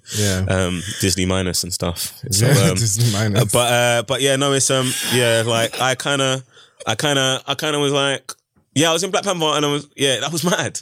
That was mad. My life's mad, guys. My life's mental. I was actually going to ask you, since you have like an in to the MCU, who can we speak to about possibly getting Jodie Turner-Smith to play Storm? Because I know at some point, they've got to already be tossing around ideas for the impending X-Men Marvel Studios premiere. Yeah. And we all know that they have to get Storm right. Your co-star in Queen and Slim, Miss Jodie, showed her ass, much like you showed y'all asses, literally and figuratively. Right. But y'all did that. And I just feel like, if there's a little note I put in your pocket that you pass to somebody else at an MCU party or I'll do that. I'm going to LA on Thursday. I'm going to do it. When Kevin Feige goes, this is a note. Directly from New York. Kid Fury. Very important. You know what I mean? You could maybe just a premiere party. I could even have like an MCU cupcake. Could be my my payment. Imagine if that actually happened. I'd love it. Yeah. I think that would be amazing. It feels like the most obvious thing in the world, really, isn't it? She's a star. She's impeccable. She is just so gorgeous and so talented. Y'all really did that in this damn movie. But both of you are British playing American characters. Yeah. Did you have to do any work together to kind of get into character? Were y'all like, this is not, where we grew up with this crazy... No, I think with Jodie, she's been in America since 8. Oh, okay. So I think she grew up in Maryland. Is that how you say it in an English accent? Maryland. But I love your accent. You could just say all kinds of words right now. And A, B, C, D, E, F, G, H, I, J, K. Enthralled. No, she Maryland, and then so she was so she doesn't really, and she's lived in LA most of her life, so she doesn't really. But for me, it's like kind of like accent. Kind of, I work really hard on the accent. I work really hard. It's really good. But people like even even when people accent, that thing where like people don't realize like the stuff you do is because of the hard work. It's not because like I just flip in. I just was born with this dual accent. Like no, like I work my ass off. I record myself every day, and so it was. It's kind of like I did that. I just do the accent stuff because I care. I care. I really care. I give a shit. Yeah. That's what it is. I give a shit. So like that, and then like in terms of the character, I went because the guy works in Costco's Slim. So I pulled up in Costco's in Cleveland on a Sunday. What was that experience like? It was interesting, bro. Because apparently you need a card, and I just bowled through. Yeah. But I have that energy where I go random places and I go, I'm here, man. I'm local. I'm about. So and then I just pulled through, and I was just walked every aisle, and I just looked at I just was wanting to understand the stuff. I don't even know what I go to places I don't know what I'm looking for, and I just kind of like. Just go, and then people start realizing I was in Get Out, and then so the staff started talking to me, and then I realized I had questions about I like being specific. I want to know what area someone is like and what that area means in the context of the city. Yeah. So I just asked the people, do you know what I'm saying? And he was like, yo, I was like, but at that point, I didn't know what hood he was coming from or what kind of hood or how many white people was in his area and this is that. Because that all feeds into what kind of person you are. Right. So then I was just chilling with the guy. And then again, I don't go looking for anything. I know something's there. And the most amazing thing I figured out is that when you work on Sunday in Costco's, he told me that you get $38 an hour. And I was like, I'm not surprised. I was like, yo, Slim thinks he's a catch. I was like, he thinks, like, you know what I mean? It's like, and it's something that actually when Get Out happened, people asked me like, what do I want to do after? And then I was like, I said I wanted to do a rom-com about black male privilege. And then, but that's what it was like. It was interesting to explore that idea and just about like, if you're at a certain age, late 20s, early 30s, as a straight black man, you're like, I ain't got kids. I'm not married. Right. Like, of course I'm going to eat your food. Of course I'm going to take you to a diner. I don't have to do shit. You're lucky. You're fucking lucky to be in my presence. I'm a rare commodity. Right. If you completely identify in a solely black context. Yeah. Right. But you got a good job. That's fascinating. $38 an hour. And in your the fact that you have a blind spot, like, that's what I'm saying, it's fed to the attitude of the date. The fact that you have a blind spot, that you realize that you can eat someone's food and you can take him to the diner and you can feel that she's not connecting with you and you still think you can get laid. Right. That is like... And I watched that like, wow, this is... every man ever. This is how they act in these situations. It's so fascinating to me that you could get that insight just from being like, okay, so this character works at Costco, which really isn't explored outside of a line. Right. And get that sort of insight to the character. But that's what I was going to ask, like, what are some things that you did to prepare for the role? And you just go. You just go.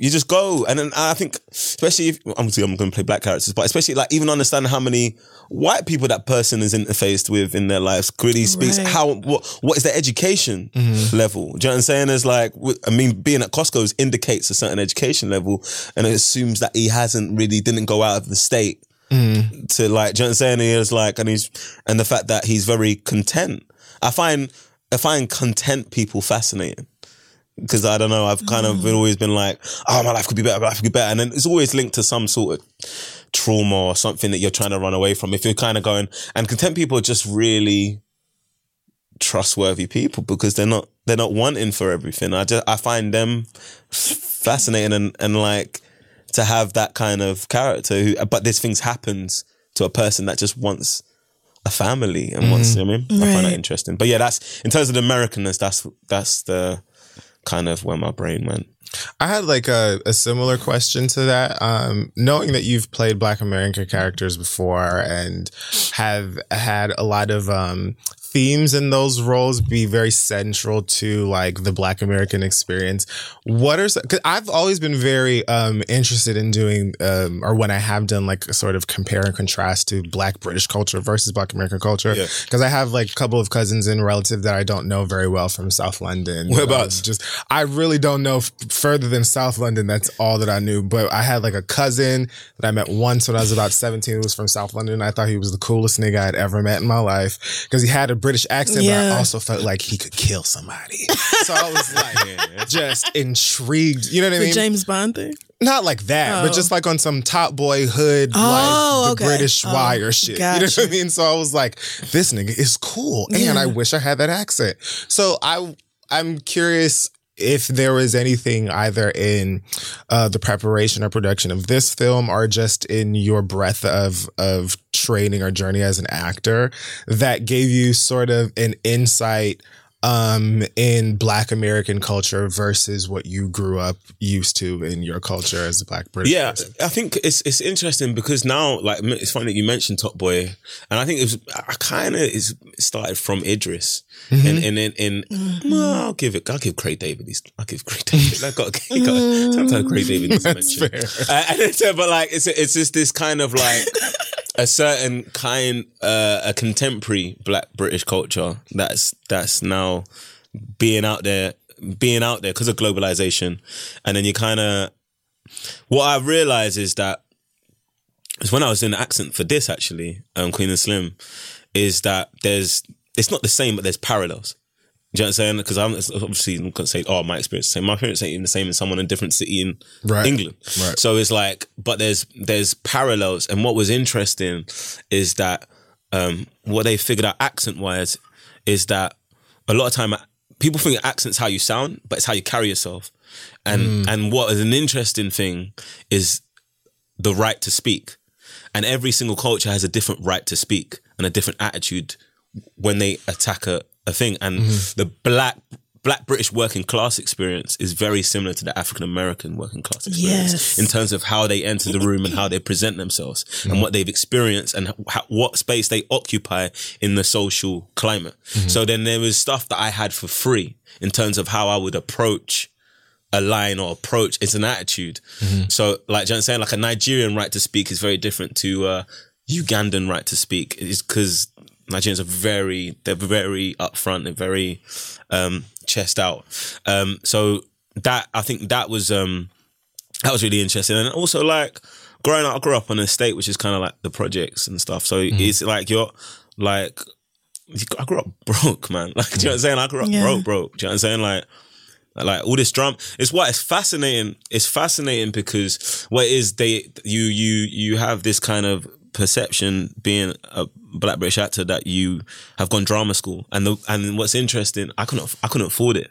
Yeah, and a lot of the actors that have come over and done well didn't go drama school. The black British ones, whether it's Damson Idris, whether it's John Boyega, whether it's Letitia Wright, we're talking like conventional drama school, like Lambda Rada XYZ. So we like, it's very similar in attitude and in terms of like the kind of black rite of passage. Do you know what I'm saying? Like bullshit that you have to experience because of the colour of your skin. Yes. Like what you have to have seen and the feelings that you have to have swam through in order to like, just like, you know what I mean? Like, I know just going, I don't know, being in a cell because of the colour of your skin. Like, I remember I sued the police back home to like 4 years and then it came out. I didn't want it to come out in the papers and that.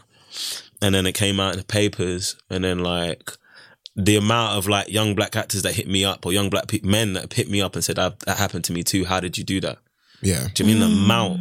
Yeah. Like, it's like, I was like, this is like a thing. Do you know what I mean? So it's like, I don't know. It's, I think there are parallels.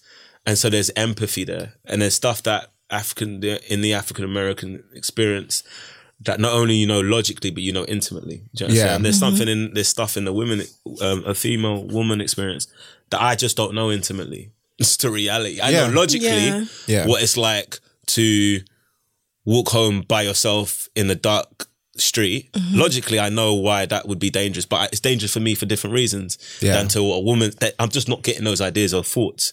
Do you know what I'm saying? But there's very the similar thoughts and similar ideas and similar questions you ask yourself, and navigating white institutions, and keeping your self-esteem and self-confidence, and your right to basic human shit is similar. Yeah. Yes. Absolutely. You know beautifully said, actually. Yes. There are lots of themes in the film, outside of, you know, the expected trauma of being black and dealing with the brutality at the hands of police and stuff, which, as I love mentioning about this film, is like, it's like the parsley on a dish. You know what I mean? It's like, it's there and it knows its purpose and it's very honest about what it is, but it's not this long ride of, oh my God, it's so hard being black. The cops kill us all the time. There are themes of love and forgiveness and family and religion, and it's hilarious in a lot of places. So among all of these things that the film is saying in such a great and nicely like tied up package, what is like one thing that you hope viewers take away from it? Because you're talking about like two people who go on their very first date and go on this incredible ride where you can understand why they would be in love with one another. Yeah. So in the depth of all of that, is there like anything that you really hope people grasp onto when they're done seeing this movie? Yeah, I mean, I'm always a firm believer of trying not to. The privilege is kind of like if the audience wants to own it and wants to have that debate and then try not to intrude in that conversation. Going, this is what I think. Like, it's not none of my business. I get it, but like, the one thing is like. The one thing I would say is that it's the fact that you don't know, you're just seeing fully rounded human beings. Do you know what I'm saying? It's like the good and the bad. The good and the bad, they're flawed and they fall in love and they make bad decisions, and they make good decisions. And I hope, and one of the things I love about it, last time I saw it was like, I was like, oh, they don't become these kind of figures where like, I don't know, like the last 20 minutes they start doing speeches. Yeah. Oh, we're gonna bring them down. Like, it's like, they're just regular, like, do you know what I'm saying? They're just trying to leave. They're trying to survive. They're trying to be close to each other. They're trying to connect. They're trying to figure their shit. They're trying to, you know what I mean? And I feel like sometimes, because I do wrestle with the fact, like, I mean, I do start a lot of stuff about racism, but I do wrestle with all that. But I feel like sometimes I don't mind doing it if you're able to explore the plethora range of human emotion. So then you can present black people as full humans. Do you know what I'm saying? And show that they lived with hope. Do you know what I mean? It's like they didn't lose their hope. I find that really special. Right. Do you know what I mean? It's like they didn't lose their hope. And being in those situations, I think if you're feeling downtrodden, that's the only currency you have. I get very bullish if someone's trying to take my hope. Do you know what I'm saying? Like, because that's all we got sometimes. So I found that optimistic and really special. Right. And one of the things that we both said to Lena and Melina after we had seen it is how it feels like it could easily happen to anyone. Like the whole the entire situation with Queen and Slim and the cop. Like when I was watching it the first time, I was like, I've been in this situation with a cop before. I've seen this happen to people before with the police, and it just all feels so honest. It doesn't feel like it's trying to tell me this fantastical story of the Black experience. It feels like two people that really just went on a date and something that really could happen to anybody and how they actually would deal with it. So in your like discussion of holding on to the hope that you can, whatever, like in this situation that you can live and make it out alive and all that other stuff. Like hope is definitely something I think that even subconsciously at our core, we know is all we have. And sometimes people try to, even within our own community, try to diminish that hope from one another because they know that it's like our core strength. Yeah. So like that, you feel like that's kind of another like underlying message in the experience that is this film, or is that just something you feel like in general? What do you mean? Like in terms of like hope being all that we have, like would you feel like that is a message in the film? I think it's just what I took away from it, and right. And I feel like is that really resonated with me is like when you are pushed against the wall, like I think that's what makes in them situations Black people so special is because the hope is still there. The possibility to create and invent and do something new and this and that is still there, and that gives a life that's like I mean, I can't. I'm in spoiler city right now. But it's just that in that situation, like I feel like anyone else would just just stay in bed. Yeah. Janine is just like, I don't want to leave. I don't want to move. Do you know what I'm saying? They've got every right to not move. Yeah. Do you know what I'm saying? But the hope, even if it's from fear, this is that and the other, and the ingenuity that like Queen has, kind of like, no, we need to do this. Like, what? Yeah. That in itself is like the journey. That is like, we got to do this. Boom, boom, boom, boom. Oh, we got to get this. Like that is what an array of communities throughout the diaspora have had to figure out. Do you know what I'm saying? When they've been exploited. Do you know what I'm saying? It's like, we make something out of this. Do you know what I'm saying? Has there been, because you guys have, or the film has been screened at a couple of different places by now. A few different groups have been able to see it. Yeah. Have you heard like any particular feedback from anyone that's really like stuck out to you or really like touched you? Anyone say anything to you? I mean, I even saw like a Queen and Slim costume for Halloween. Wow. No way. Oh, yes, I did see that. Yeah, it was lesbians, I think, actually. Yeah, I think Black they came lesbians. to my party. It was so good. Oh man, that's amazing. Yeah.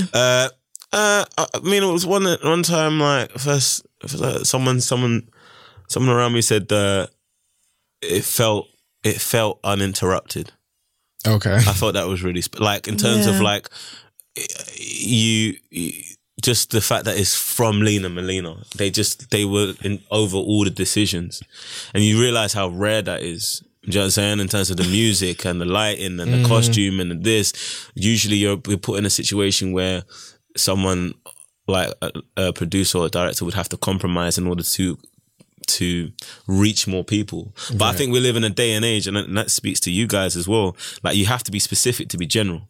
Do you know what I'm saying? Like, you can't try and appeal to everyone because people know why. Like, do you know what I'm saying? Like, I want to. Do you know what I'm saying? You have to know what you're about and be specific and go, this is where we're at, and you come in or not. Do you know what I'm saying? And that was a really interesting. But this is very early stages for me. I've been filming, so I've been like talking to Pete, doing a bit of Q&As to this week. So I don't know, like I'm still at early stages, so I haven't heard a lot. Melina and Lena have been killing it, being out there. So I have a feeling after it comes out, you're going to hear from a lot of people who feel deeply affected by your. I'm so excited to hear what other people think when it comes out. I'm so hyped. You're just really good. You're really good at this. Oh, thank you. The acting thing. Really fucking good. You hear that acting thing you do? Yeah. Pretty good. I'm just saying, like, in every movie you're in, you take me away. Yeah. And I am never expecting that. So. Oh, it means a lot. Yeah. Thank you. Yeah. That's what it is about, like, the conversation. I'm just so interested to hear what people think and what it brings out in them. I heard about one of the screenings how a lot of black men just had a deep conversation about like navigating the stuff that Slim was navigating in that. Do you know what I mean? A very early screening. Like, I want to hear. I just want to listen. I want to see. Like, with Get Out, it was so interesting just walking around. There was a stage in Get Out where it was so surreal. I was just walking around and black women were just hugging me. They were just hugging me and leaving me. Cause it was crazy. I was like, what's going on?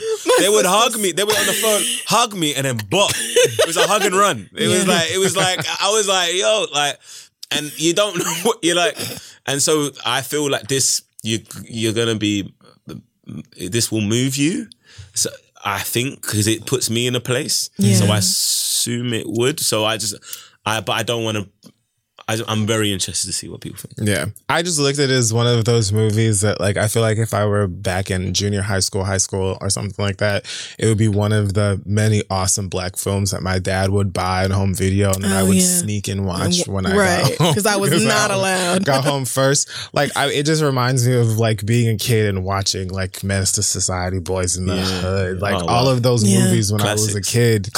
No, I really feel like it's going to be, like, a classic black film for the ages that a lot of people think about when they just talk about, like, black films that impacted them in any way. Yeah. And again, doesn't feel like a history lesson as much as like an art form and an experience, and you laugh and you feel good and you feel interested. And I talked to both Crystal and Lena about how my opinion was, I feel like a lot of people should see this as a first date movie. No, it's so and bad. People disagree with why. Such a bad idea. You know where you stand with them.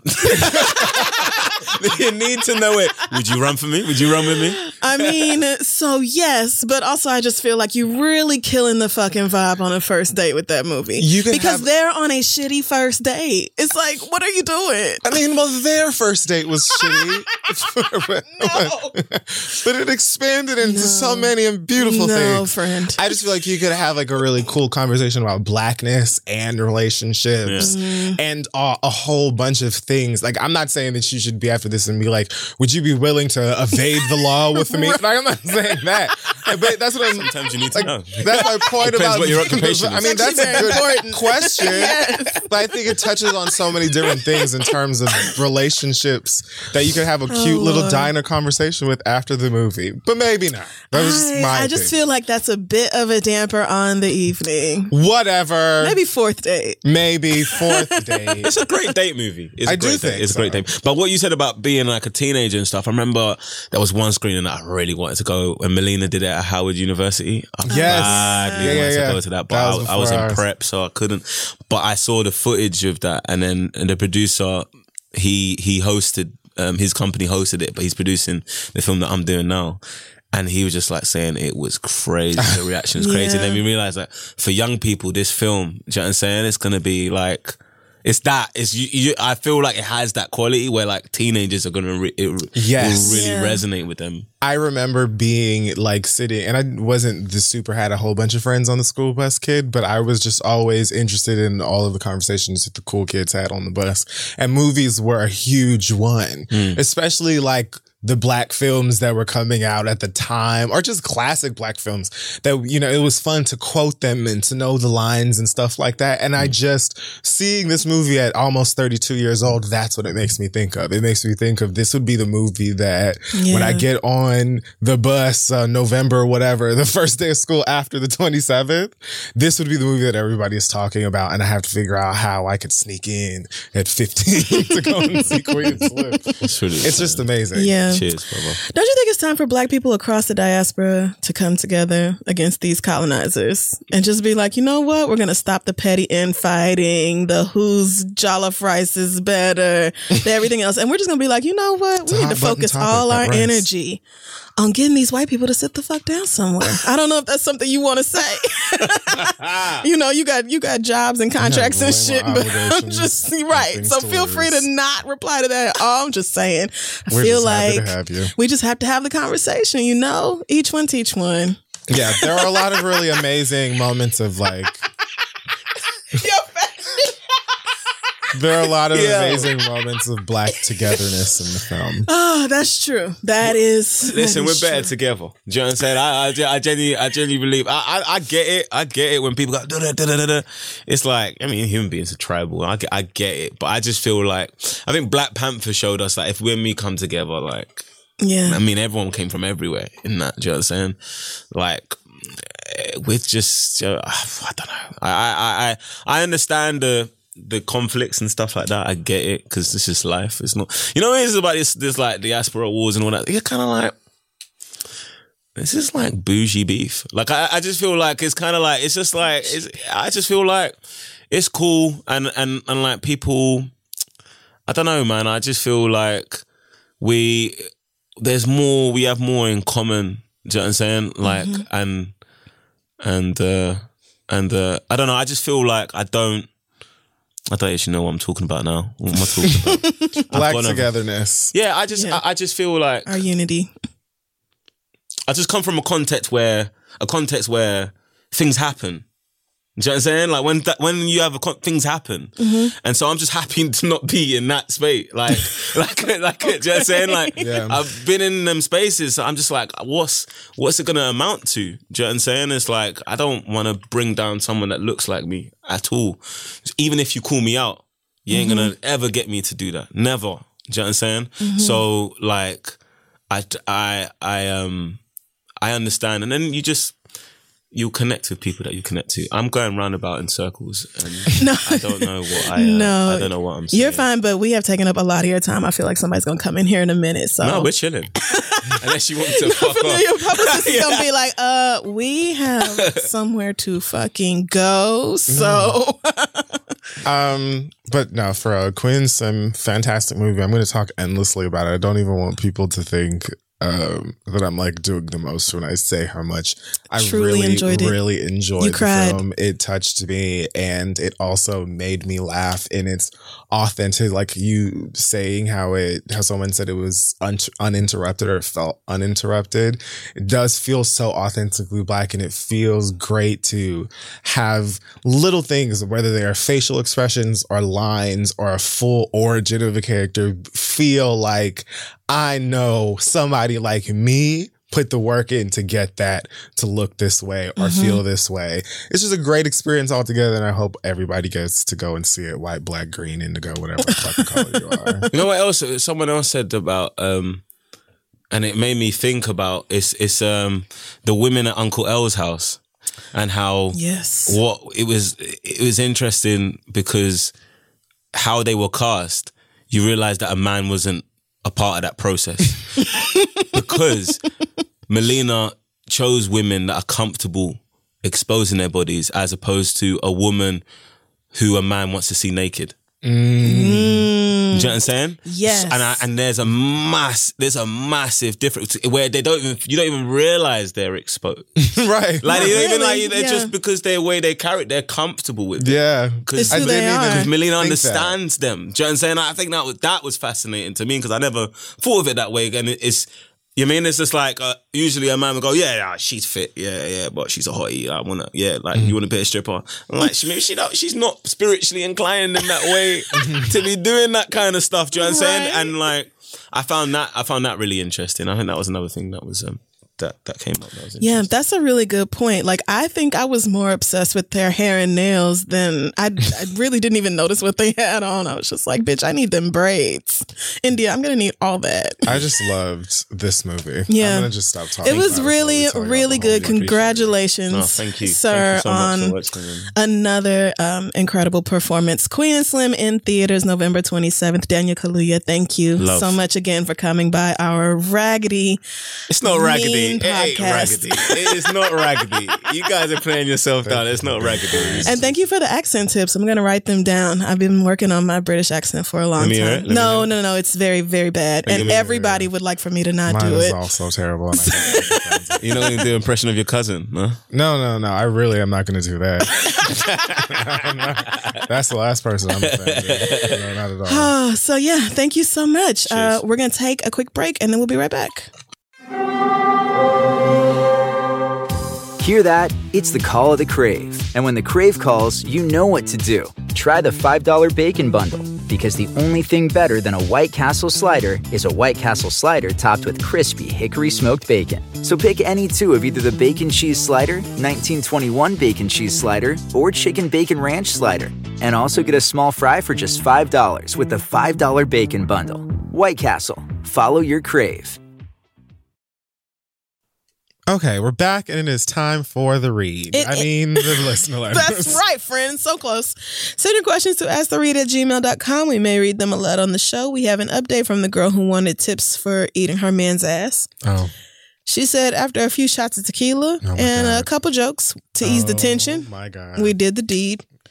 Without getting too deep, we both really enjoyed it. Oh. My boyfriend especially, because he made a few positive reaction noises.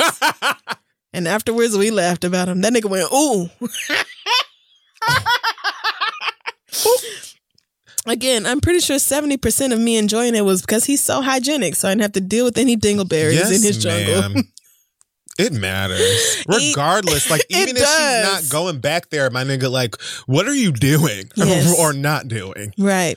I mean, honestly, if I know I'm about to have sex, I can guarantee you that whole area is fucking pristine, girl. But anyway, it's something, ass eating is something we will definitely incorporate into our sex lives in the future. And I'm excited for it. Thank you so much for your advice. Sis, we're so happy for you.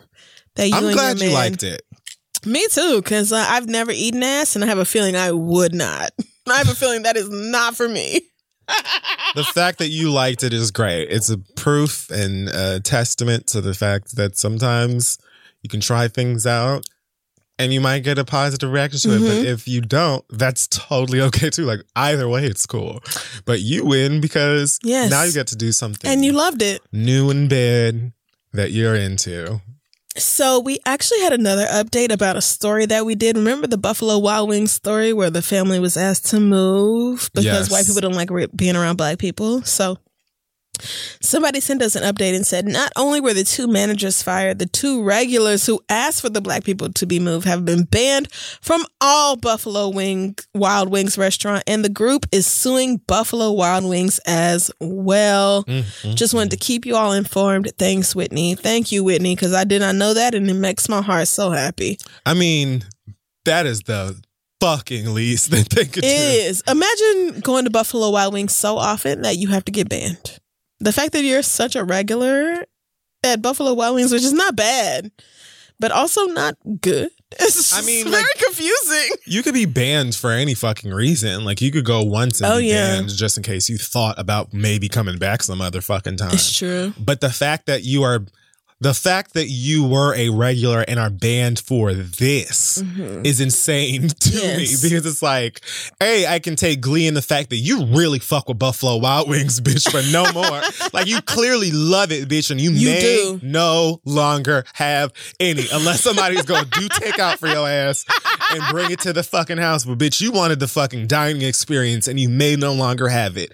But it also says, like, girl, how much of a regular were you that that they knew you off top? Not necessarily, but how much were you a regular that you've been coming to this motherfucker for however long, and it wasn't until now that somebody realized you are like mind-blowingly racist, right? Because I can't imagine that was the first time that person was in Buffalo Wild Wings when some black people was in Buffalo. Yeah, I can't imagine either. Even though Buffalo Wild Wings is truly terrible food, very bad. Niggas stay in that bitch. They stay in that bitch. 25-cent wings. Oh wait, no, I'm sorry, not Buffalo Wild Wings. What's that other place? Hooters. Hooters is bad. Hooters food. is wretched. BWW, I only eat y'all's chicken, so I don't know. But I will do I've only had chicken from Buffalo Wild Wings. I don't even think I've had sides from Buffalo Wild Wings, maybe. But Wingstop is the best of those. It is of the fast food chicken places. But here we go. If you Atlanta, I have to say JR Crickets is my favorite, but I don't know where y'all going because everybody in Atlanta is so particular about their fucking chicken. It's either JR Crickets or American Deli. This is what I always hear. I literally will not eat American Deli. Y'all have tried to lie to me about that bullshit over and over. I've never had American Deli before. I've had JR Crickets. I have had American Deli. It tain't good. So, next question comes from, I need a made up name for a woman. Drusilla. Drusilla says, I'm 27 and I'm regretting my career choice. I'm a correctional officer and have been for a few years, and now I hate it. I got the job so I could pay for school and nothing else. But once I started getting the check, I became complacent. I'm surrounded by a bunch of conservative right-wing officers, both black and white. And I'm watching in real time how the system screws over inmates, especially the black ones. You're right about that, girl. But as the years go by, I notice how black inmates typically receive twice the sentence than white or Hispanic inmates for drug charges and other violations. Oh, no. I told you a black woman, but it's a black man. Oh, then Drew. Drew says, working here as a black gay man, I feel as though I'm participating in oppression. I may not be the one charging them, but I'm working for the system that did, and it's eating away at me. I've run into a few inmates that respect inmates and hate this fucking job, but most of them are toxic, hyper-masculine men who love guns and Donald Trump. Yuck. My boyfriend put me on to how the system is racist as fuck and how many law enforcement agencies started off as slave patrols. That's right. White wealthy people exploiting black bodies for profit continues to this day as cheap prison labor, and I see it all the time. I've always seen it actually, but I hadn't thought much about it, but now I do all the time. Then my boyfriend went off and introduced me to his lesbian black friend who just got her PhD, but is also a little bit hood. Mind you, my boyfriend is white, so this took me by surprise. Meanwhile, his friend with the PhD told me I was a bootlicker. And looked at me with the highest eyebrow raise ever, as if she wanted to say, nigga, you know better. My boyfriend is very supportive of me quitting this job, but we both know it will be hard for me to find another one that offers the same level of benefits.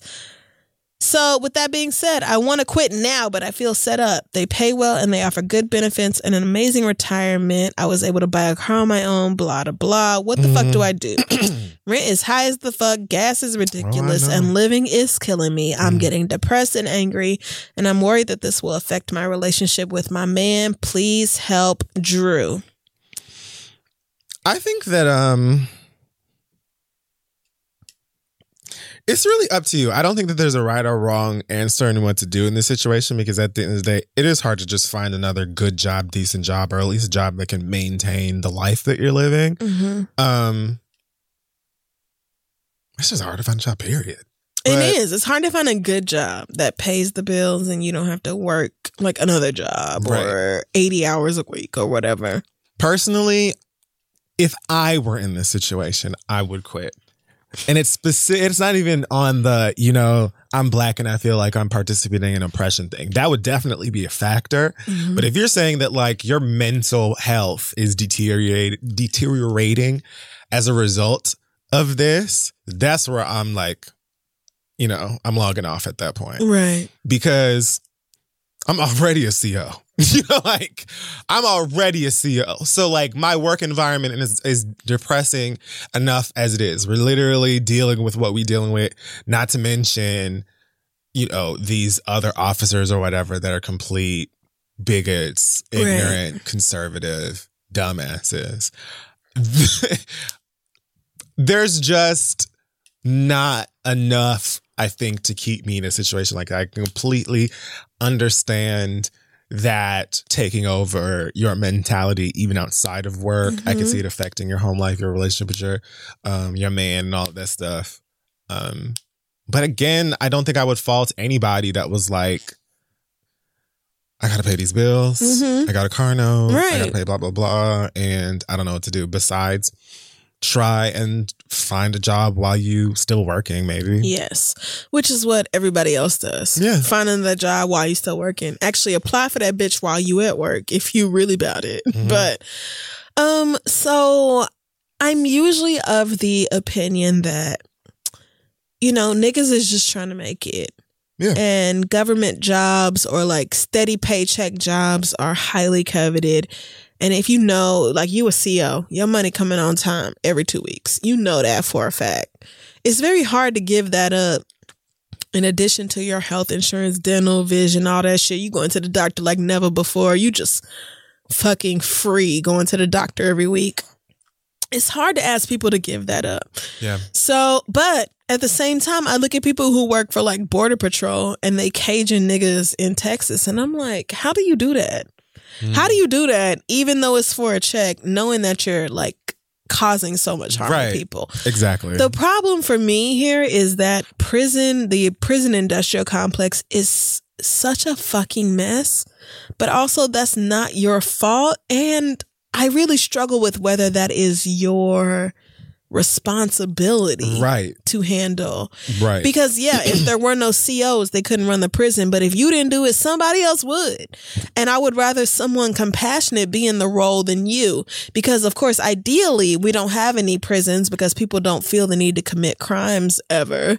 But that is not the world we currently live in right now. So I just don't, I think as far as being a CO is concerned, I would continue to do my job while looking for something else that felt a little bit less soul sucking. Yeah. Because it's fine to have a job that maybe you don't like as long as it's not affecting you mentally or physically or whatever. Exactly. So many niggas have done that. Been like, bitch, I don't give one shit about this job or I go sell computers over the phone. I do not care. It pays the bills. I get here, I'll be bored. I'm not crazy about it, but fine.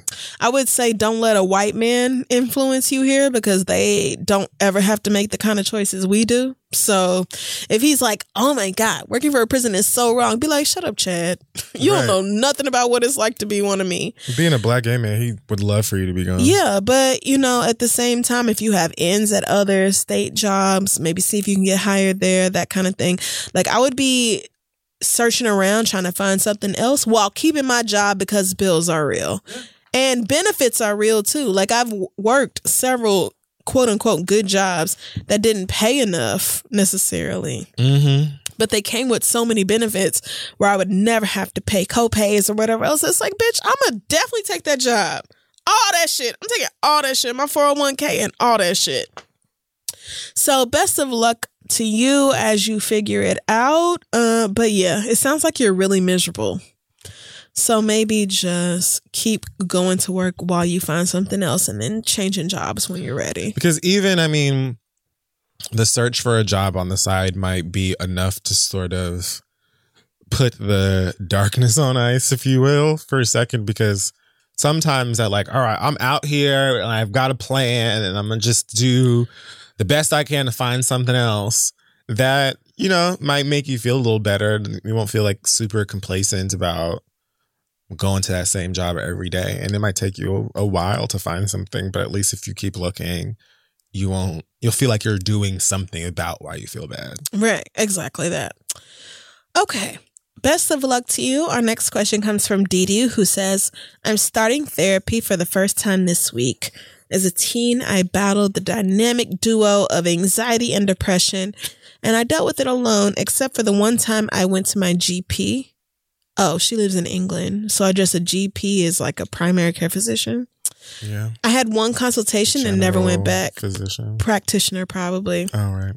Now I'm 26 and I've just come off the waiting list for therapy. Wow. 26?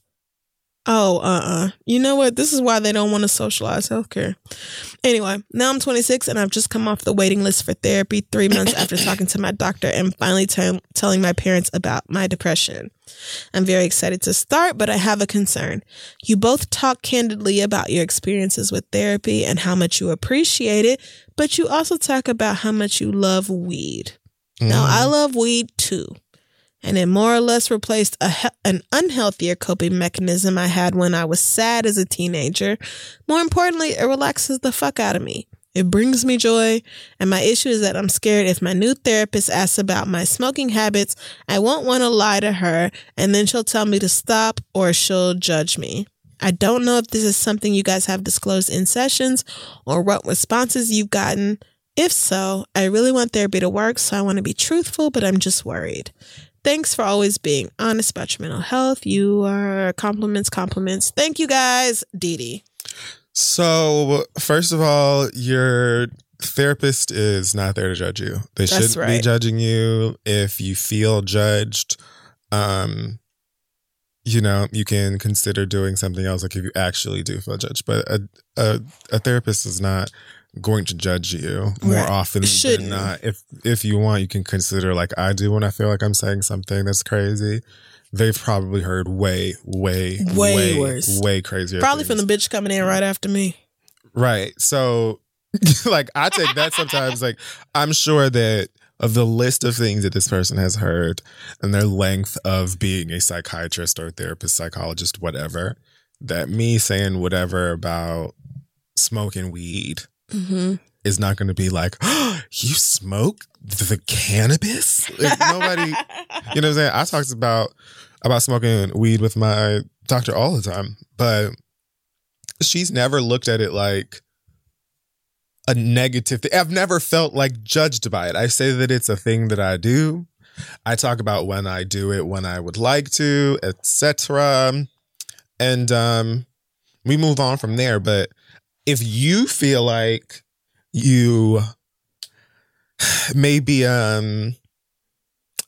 struggling due to, if you like, some people get high and they just don't do anything. Like, there are super stoners that are not active at all, don't get anything done. And then there are some people who can be high as fuck and can be doing all the work in the world. Right. And it also depends on what you're smoking. Right. But like, I would just go ahead and talk to the lady about it and see if there is something to consider, because it could be a fact that you don't even realize, like, you're not doing shit when you get high, you're not getting anything done, or you behave differently, or although you should realize that. Right. You should, but why not? I think that I'm pretty decent at finding the line between kickback high and productive high. Mm-hmm. I don't know that it required crazy training. I think I was pretty decent at being, because you got to work. I got to pay my fucking bills. You know what I'm saying? Right. So got to. You have to figure out a way to do it if you want to be high, or, you know, like if you want to do both. Yeah. But I will say, if your therapist is judgmental about you using weed to cope, then that means she's not the therapist for you. Yeah. Because people have all kinds of unhealthy coping mechanisms, whether they know it or not. and whether it has an actual negative effect on their lives or not. Like weed for you, you might be like, look, this is the safest, healthiest thing I can do to manage these emotions, because otherwise I'm about to go buck fucking wild on some heroin. What's up? And so for you, it's like, listen, I'm finna light this blunt and everybody's gonna chill out. But for other people, smoking weed might be like the last option, or something like very drastic or crazy or like very severe for them. So yeah. I will say I am very honest with my therapist about everything. Always have been, because I felt like if I kept shit from her, that was shit I wasn't going to be able to fix. Yes. Literally. So even if it's hard to say it, like there's lots of times, and probably throughout 75% of our sessions, I don't actually look her in the face, because I am so devastated about my life and the things that have led me to the place I'm at. So I'm very honest with her about how much weed I smoke and why I smoke it. I will tell her, I took this weed, I smoked it, I took edibles, whatever, so that I could get out of the house. Because if I don't, even with my antidepressants or whatever else, I just don't leave the house. Or whatever else is going on. Like, if you're not honest with her, she can't help you. They can't help you. But if you say something about it, she's like, oh, I don't know about weed, it's so bad, I'm gonna call the police and send them to your house, which I don't think she can do. But you also aren't an American, so I don't know what can happen for you. Anybody who's going to be like mad at you for your coping mechanisms, whether they're healthy or not, I don't think is the therapist for you, because a therapist is supposed to understand that people cope the way they know how. Mm-hmm. And guide you towards not doing that shit no more. Right. That's exactly. Like I used to be a very heavy drinker, and I still do drink, but I used to drink to numb the incredible pain of my existence. And now I just drink when I'm out with my friends having fun or whatever else. And the whole time that I was like drinking to mask the pain, my therapist was every week I would be like, well, bitch, I know you wanted me to be better, but I'm not. Still the same drunken bitch that you knew before.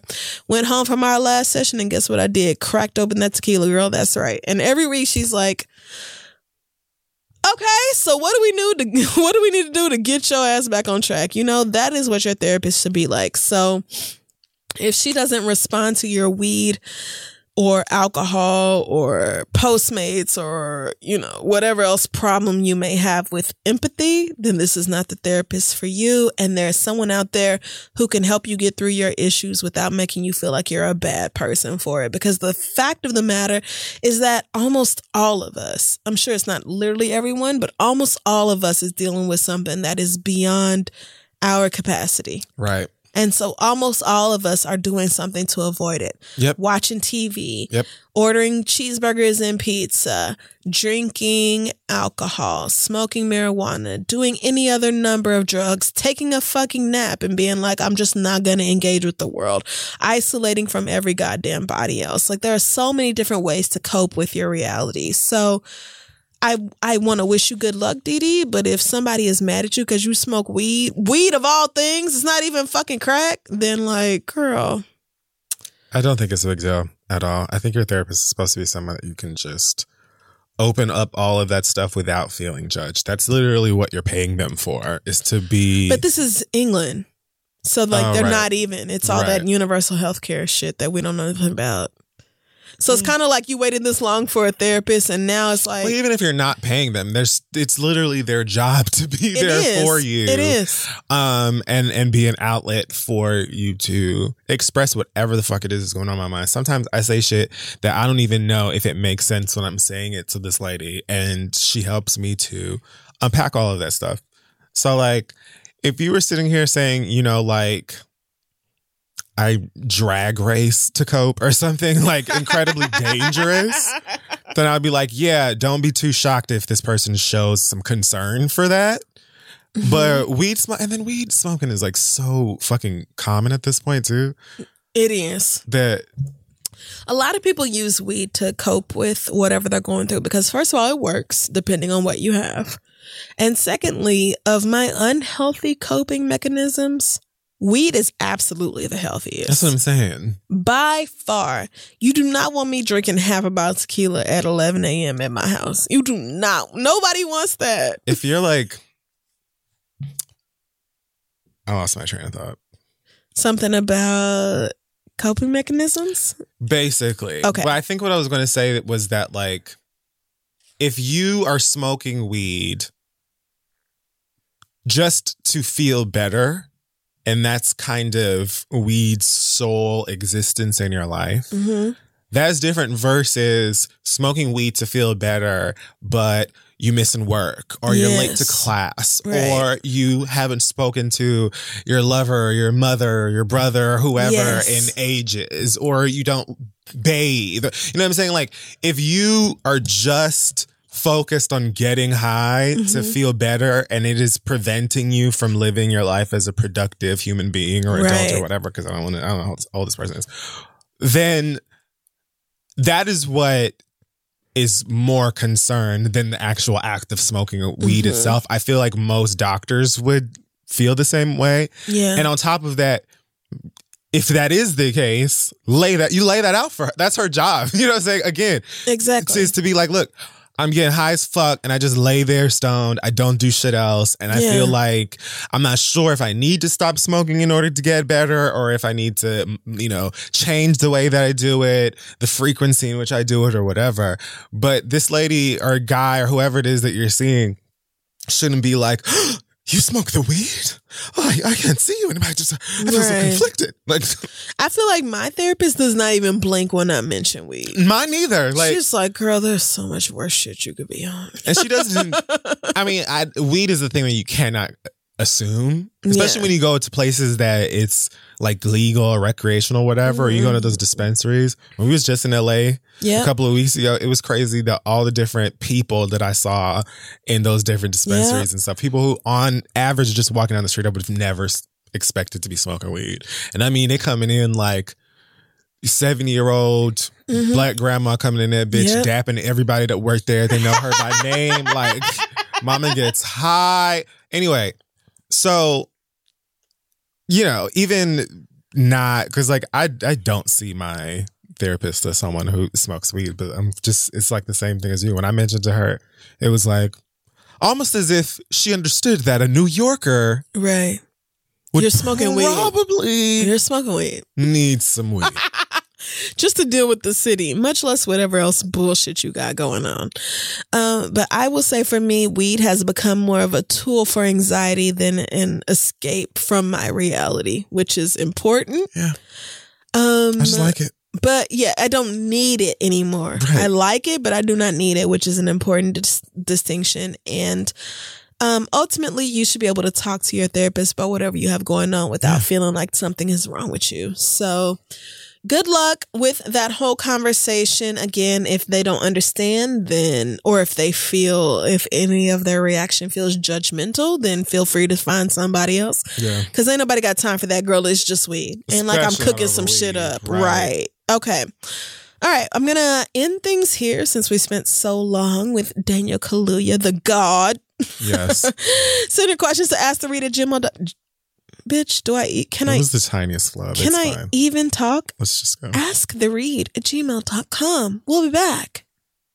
Hey, y'all. So listen, we just got done talking about mental health and how important it is to have someone who can help you navigate through all of that. It's just as important as your physical health, but you also want your therapy sessions to be convenient and not breaking your wallet in 2s and 3s and 4s.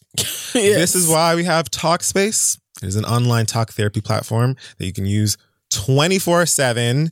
It matches you with one of their 5,000 plus licensed therapists based on your preferences, because they know the therapy is not one size fit all. Thank you, Talkspace. Yes. There are therapists that are trained for every kind of need, including depression, anxiety, LGBTQ specific issues, and all kinds of things like that. So you can make your account right from your phone or on your computer, and a matching agent will help you identify your therapy needs. Both messaging and video-based plans are available depending on the level of support you want, and you get to choose a plan that fits your budget as well. It's just convenient. It is. And y'all know how I feel about Talkspace, being able to hit up your therapist as much as you want, just texting essays upon essays.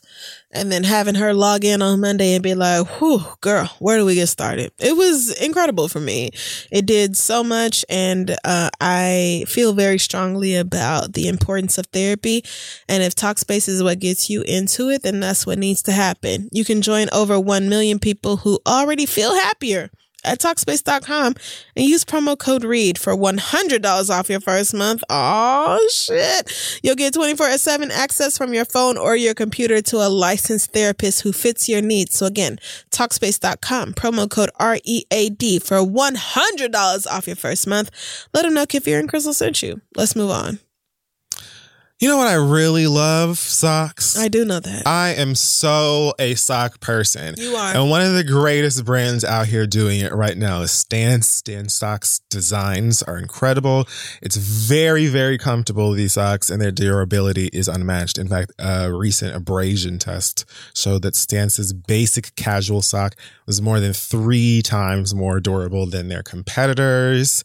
They've got all kinds of different styles, no shows. If you're into that, I only want to give you some ankle, cruise a long one. I told you I have them like over the knee Rihanna socks. Yes, God, you did tell me that. Yes, they actually collaborate with a lot of different brands and cultural icons. They've got the Rihanna, Marvel, Billie Eilish, Kid Cudi, Toy Story, even all kinds of different things. So definitely check them out if you're like a sock person or want to give a cute holiday gift, maybe. Yes, I got the Basquiat socks because I felt like, everybody else had them or knew who he was before I did. So I was a bit jealous. And they're actually super cute. I love them so much. And more importantly, they are so comfortable.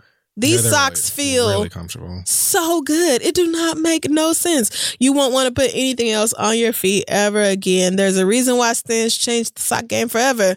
So try them out for yourself. You can get a free pair of socks with your purchase at stance.com/read. Again, that's Stance, STANCE.com/READ. Because if they not Stance, girl, they just socks.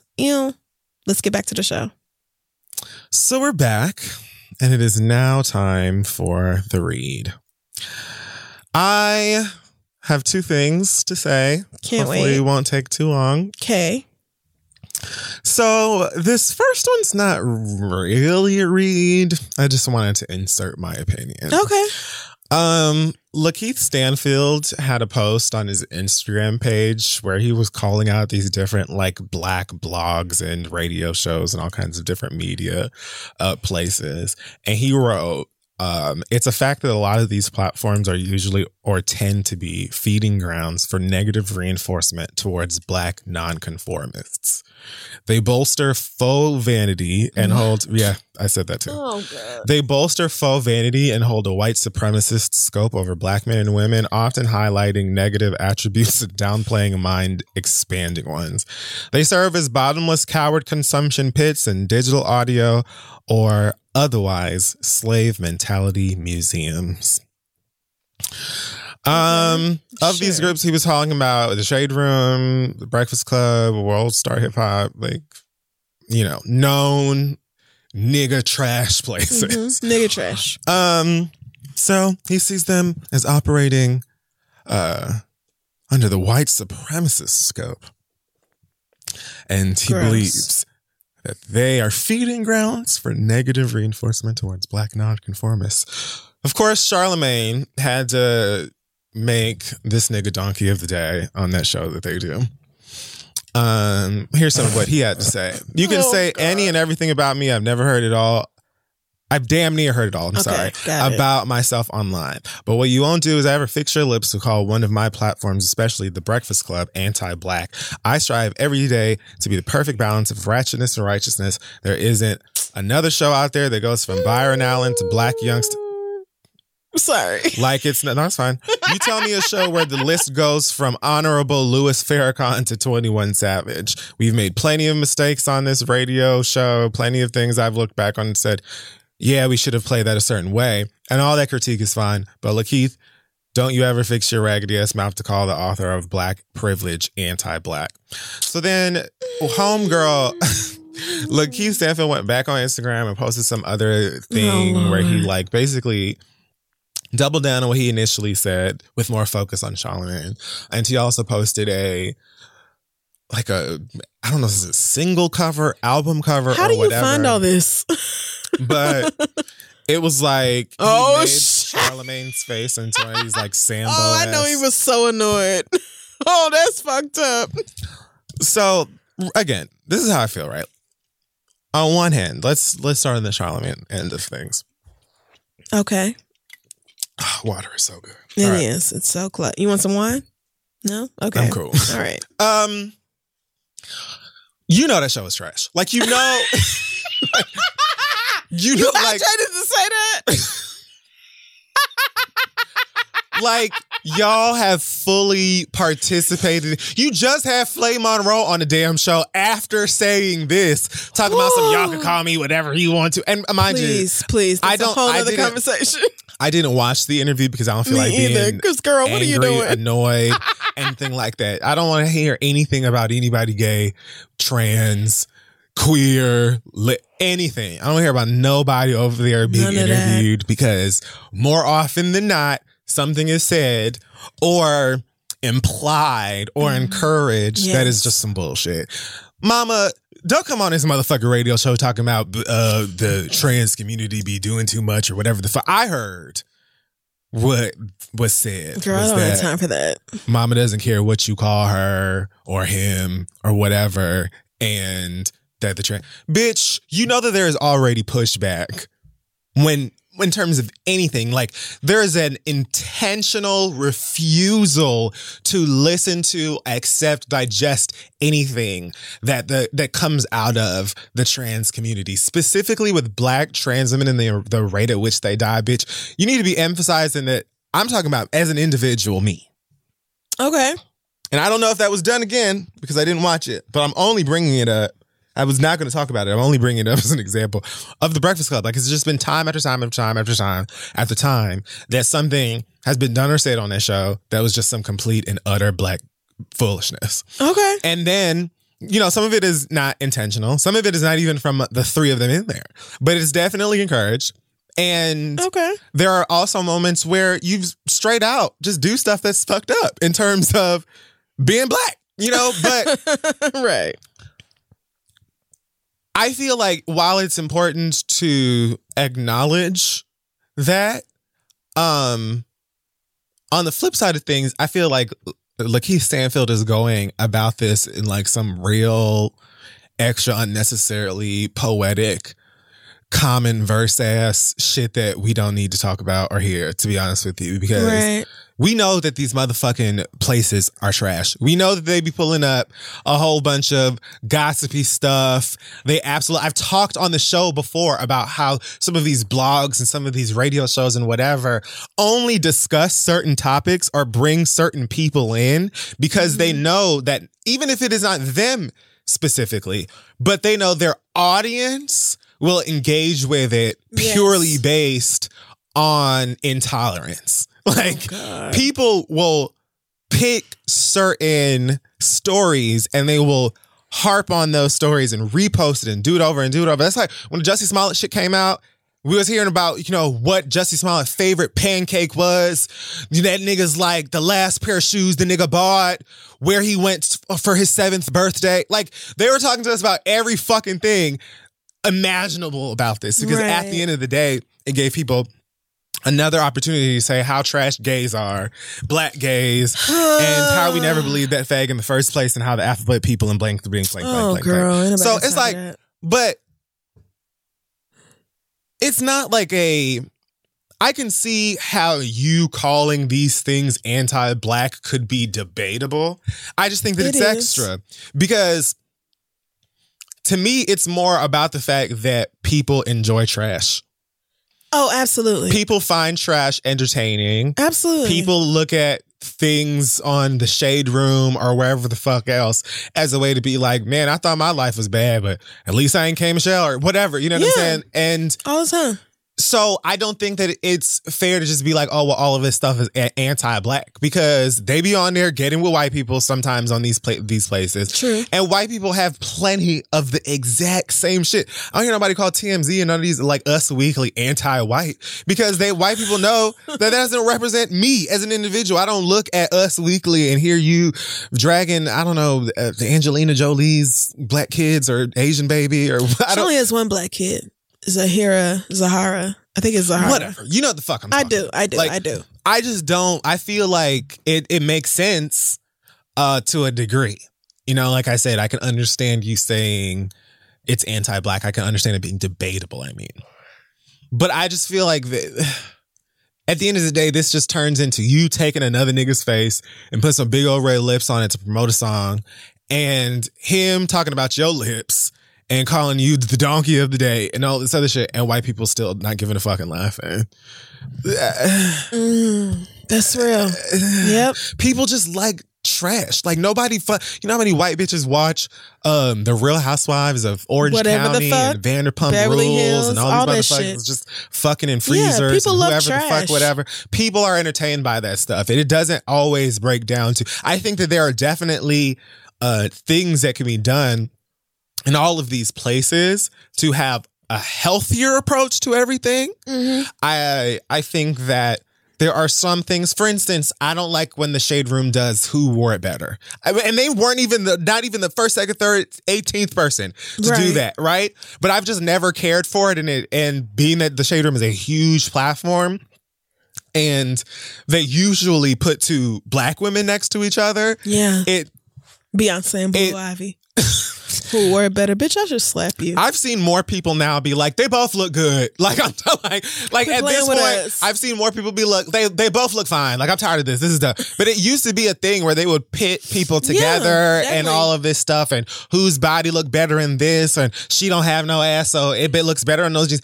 And that, I don't think is intentionally anti-black, but I feel like it does put black people in a position to roll around a bunch of unnecessary stereotypes and colorism. All of these things come out of bullshit that could be approached differently all around. But I just feel like both of these niggas were kind of blowing their own loads. Gross. In a way, if you kind of get my drift. And the whole thing is fucking unnecessary. It is. Like, for every goddamn Moonlight, somebody wants a Mimi Faust. You know, and the problem for every is, Black Panther, the girls want Tokyo Tony. And you know, everybody might not be Black Panther, but God damn it, we ain't got to be Tokyo Tony neither. Right. God damn it, there are standards around this bitch. And although I don't think the Breakfast Club is anti-Black, I do think you niggas are almost anti everything else. I don't know. I mean, definitely. care.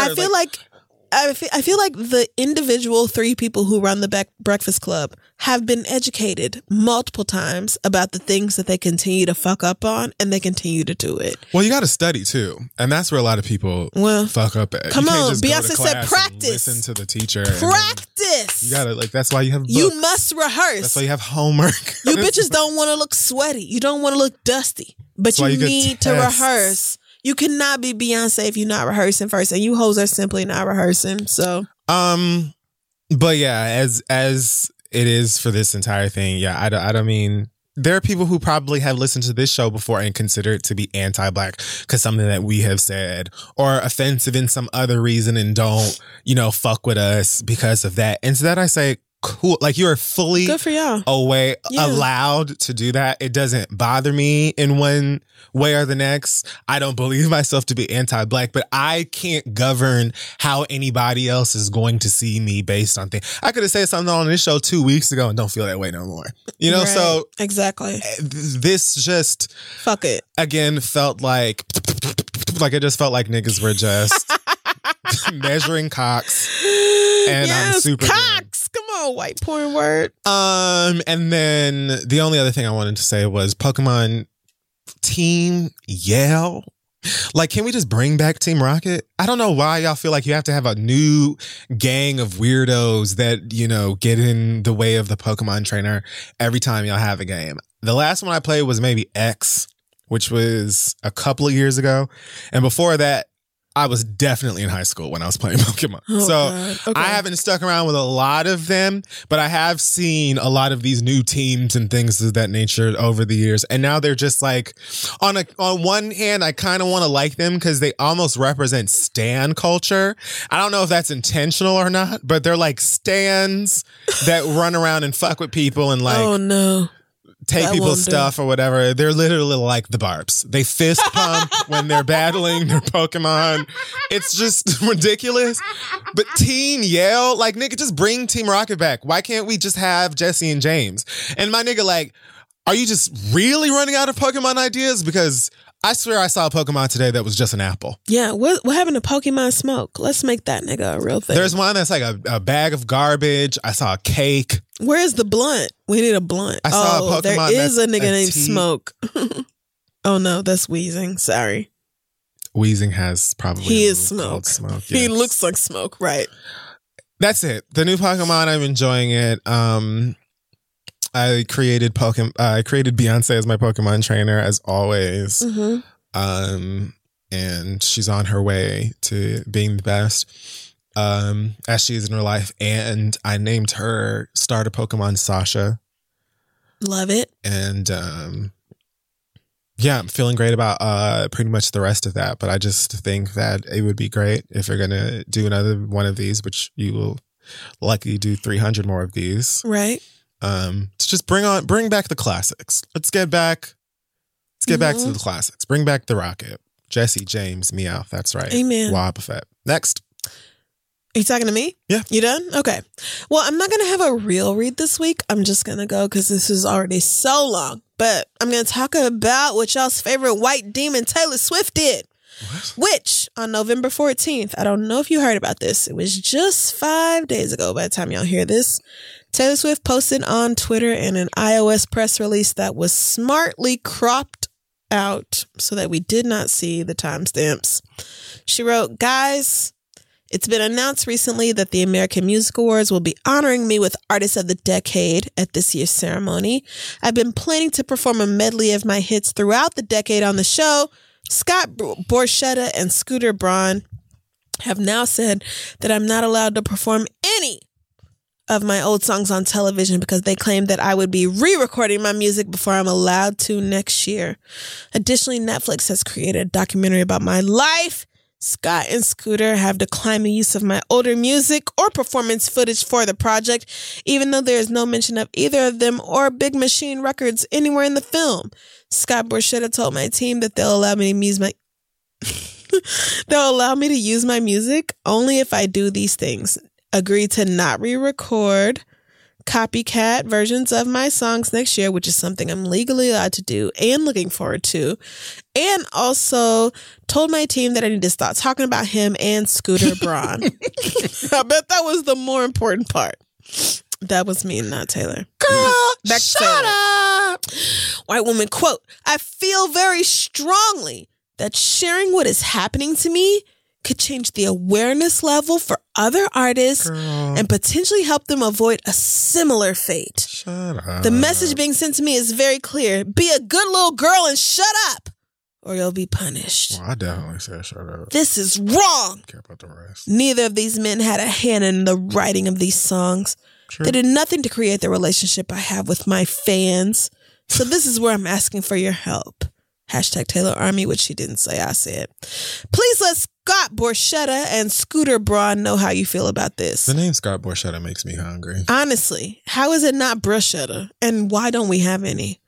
Scooter also manages several artists who I really believe care about other artists and their work. So please ask him for help with this. I'm hoping that maybe they can talk some sense into the men who are exercising tyrannical control over someone who just wants to play the music she wrote. I'm especially asking for help from the Carlisle Group, who put up money for the sale of my music to these two men. Again, Taylor, you could have bought it yourself. But anyway, Sistren, back to the quote, white woman. Quote, "I just want to be able to perform my own music. That's it. I've tried to work out I've tried to work this out privately through my team, but have not been able to resolve anything. Right now, my performance at the AMAs, the Netflix doc, and any other recorded events I am planning to play until November of 2020 are a question mark. I love you guys. Boo! And I thought you should know what's been going on. Taylor posted this on Instagram for her 85 million followers. Get her off! Difficult for me to believe Taylor Swift has that many followers. The big problem here. So when I read this, I thought, sad story, sis, but I can't even name how many black celebrities have been beefing with their labels and still performed on any other random show, TV show, award show, or whatever else. I was gonna let it go, but the American Music Awards issued a statement that said Big Machine Label Group and Dick Clark Productions announced that they have come to terms on a licensing agreement that approves their artists' performances to stream post-show and for rebroadcast on mutually approved platforms. Mm-hmm. This includes the AMA performances. Here's the important part, friend. Listen. It should be noted that recording artists do not need label approval for live performances on television or any other live media. Record label approval is only needed for contracted artists' audio and visual recordings and in determining how those works are distributed, which means... Party. Taylor. I'm already trying to let you live. I'm already trying to do that despite my best inclinations. You got that nigga who wear colored contacts on your team. I let that go. You done did all... I was like, who? I don't know how you said who. You done did all manners of stupid shit. I haven't really let it go, but I'm not talking about it no more, and I think that's what matters. However, girl, I have a feeling deep down in my shundo that your white ass knew from the very beginning that you were perfectly allowed to sing covers of your songs or whatever else at the AMAs. And you just brought this up to reinvigorate the fervor around you not having your masters. Mm-hmm. And again, like I said about 2 minutes ago, I would like to point out that you had the opportunity to spend the coins on this shit and said, nah, my shit too expensive. And then when white men you don't like bought it, all of a sudden you had a problem with it. Yes, that's true. Bitch, guess what? We all go through hardships, Taylor. I had to spend $90,000 on taxes over the past couple of months. You know what I did? Didn't go on Instagram asking my followers to tag the IRS and be like, Crystal don't deserve to have to pay them fucking taxes. I paid my goddamn taxes. And you know what, sis? You have to cut back a little bit. Maybe a few less evening gowns that Aretha Franklin would think were cute. Maybe a little less hair and makeup for that month. Maybe, not unlimited jacuzzi time. Maybe the jacuzzi's only on from 2 to 7. Who knows? But if you run into a situation where you're tight on money, what the rest of us do is just cut back until we're not tight on money no more. This wasn't even your issue. You were always allowed to take your... She has no idea what you're talking about. I mean, but okay, she might not know the black part, and honestly, the black people around her might not know the black part. But Taylor was always allowed to take her mantis-looking ass on stage and sing them fucking songs. That's the point. She was already allowed to do that. That's why the AMA said it should be noted. Artists don't need label approval for live performances, meaning you could have done this without involving everybody else. That's why you brought the Netflix shit into it, and that's why you said their names over and over, and that's why you managed. That's why you mentioned the niggas that Scooter or Scott or Sean or whatever their names are. That's why you mentioned other people that they manage, because what you want is a bunch of people chatting about how unfair it is that Taylor Swift is going through this, and 1000%. Oh my God, girl rights, girl power. Even Elizabeth Warren was like, this is wrong. And I'm like, girl. Elizabeth, not this one. Sister and Lizzie. Not this one. Not this girl. Let her handle her white woman bullshit on her own. Because like I said, Taylor could have bought her own fucking masters, chose to not. If she don't have the money, I truly don't want to hear that, because why don't you? Taylor Swift still could have performed her songs on the AMAs, so this whole outreach program was unnecessary. And third, Taylor Swift is a fucking ass boil. I feel like I've said ass boil already today about somebody else. Not But she again. is also... Did I not? I didn't? I hear you say that again. Well, an ass boil she is. Oh, a hemorrhoid is what I said, which is about the same thing. Sure. Not really big. But, no, Taylor Swift is a fucking ass sponge. And so if she's mad or upset or whatever else because white men won't let her perform her music, you can't ask me to feel sorry for her. I'm sure on a white woman level, this is very sad. But over here in Black Girl Landia, we have real problems. I don't give a fuck about what Taylor Swift is going through. Yeah. So fuck you very much, sis. Oh, you don't have your masters? Oh, Scooter Braun won't let you perform your music? Oh my God, I'm so sorry. Girl, I literally don't care. Either take your ass on stage and accept a award that you don't deserve. Artist of the Decade, bitch, please. I'm trying to think. Is that since 2010? Yeah. I feel like Michael Jackson should still be Artist of the Decade. I'm still mad over you winning Artist of the Millennium. So I just feel like you don't deserve shit else. You got that one award over Michael Jackson. You don't deserve another goddamn thing. So please take your ass back to rural Pennsylvania where you came from. Buy you a nice little farmhouse, ranch house, whatever the fuck else. Get you some cows, chicken, sheep, or whatever, and live your goddamn life, sis. What you need to stop doing is acting like the rest of us are supposed to empathize with a spoiled, entitled white woman who has never not gotten what she wanted. Again, you had the chance to own your masters. If I didn't already co-own every episode of The Read with Kid Fury, let somebody offer to sell that shit to me. It's my shit, bitch. Of course I'm going to buy it back. So I don't understand how you're acting like this about it, but a white woman's first inclination is always to cry about something and pray somebody comes to her rescue, and I guess that's what happened here. So good luck, Taylor, at the AMAs. I won't be watching, but best of luck to you and the Swifties, I guess. That wraps up this week's episode of The Read. Check us out on social media. Our handle is at This Is The Read. Our website is thisistheread.com. Friend, any new... Oh, wait. The Late Night Show. Yes. I was going to say thank you to whoever was on the show last week, but nobody was on the show last week. No, I don't believe we had a guest. So thank you to everybody who watched last week. Unsolved Heterosexual Mysteries was a personal favorite. That was very fun, and hope you guys continue to tune in. Friend, any news for you this week? I do not have any news this week, but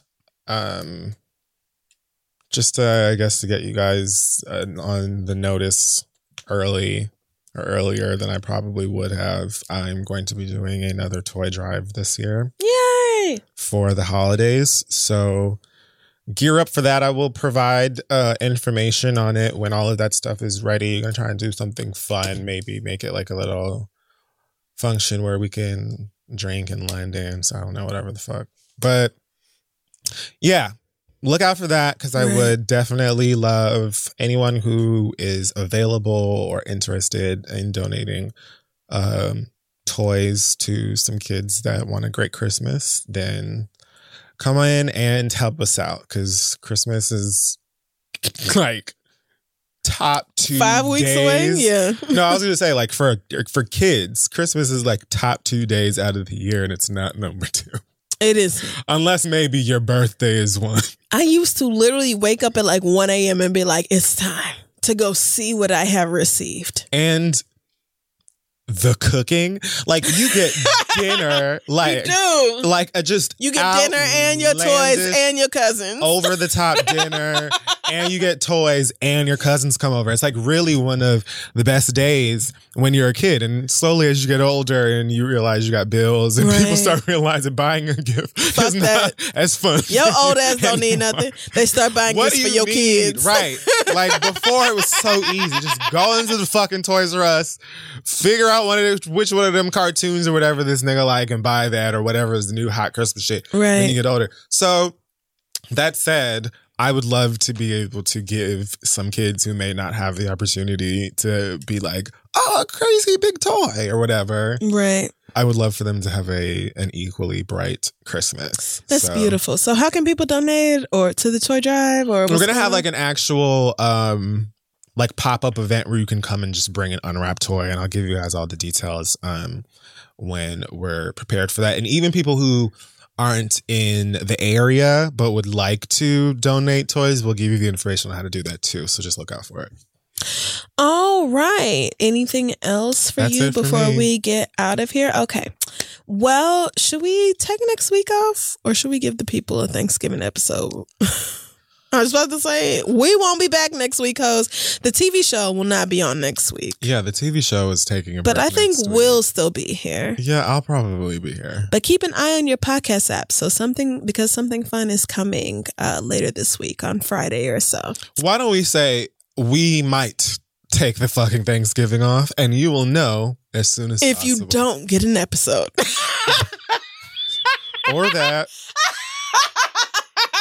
You will know when you refresh your shit next Tuesday and ain't nothing there. Like, oh girl, we're not coming. But all right. Thank you guys so much for listening and supporting. We'll see y'all maybe in a couple weeks. Bye, guys. Bye.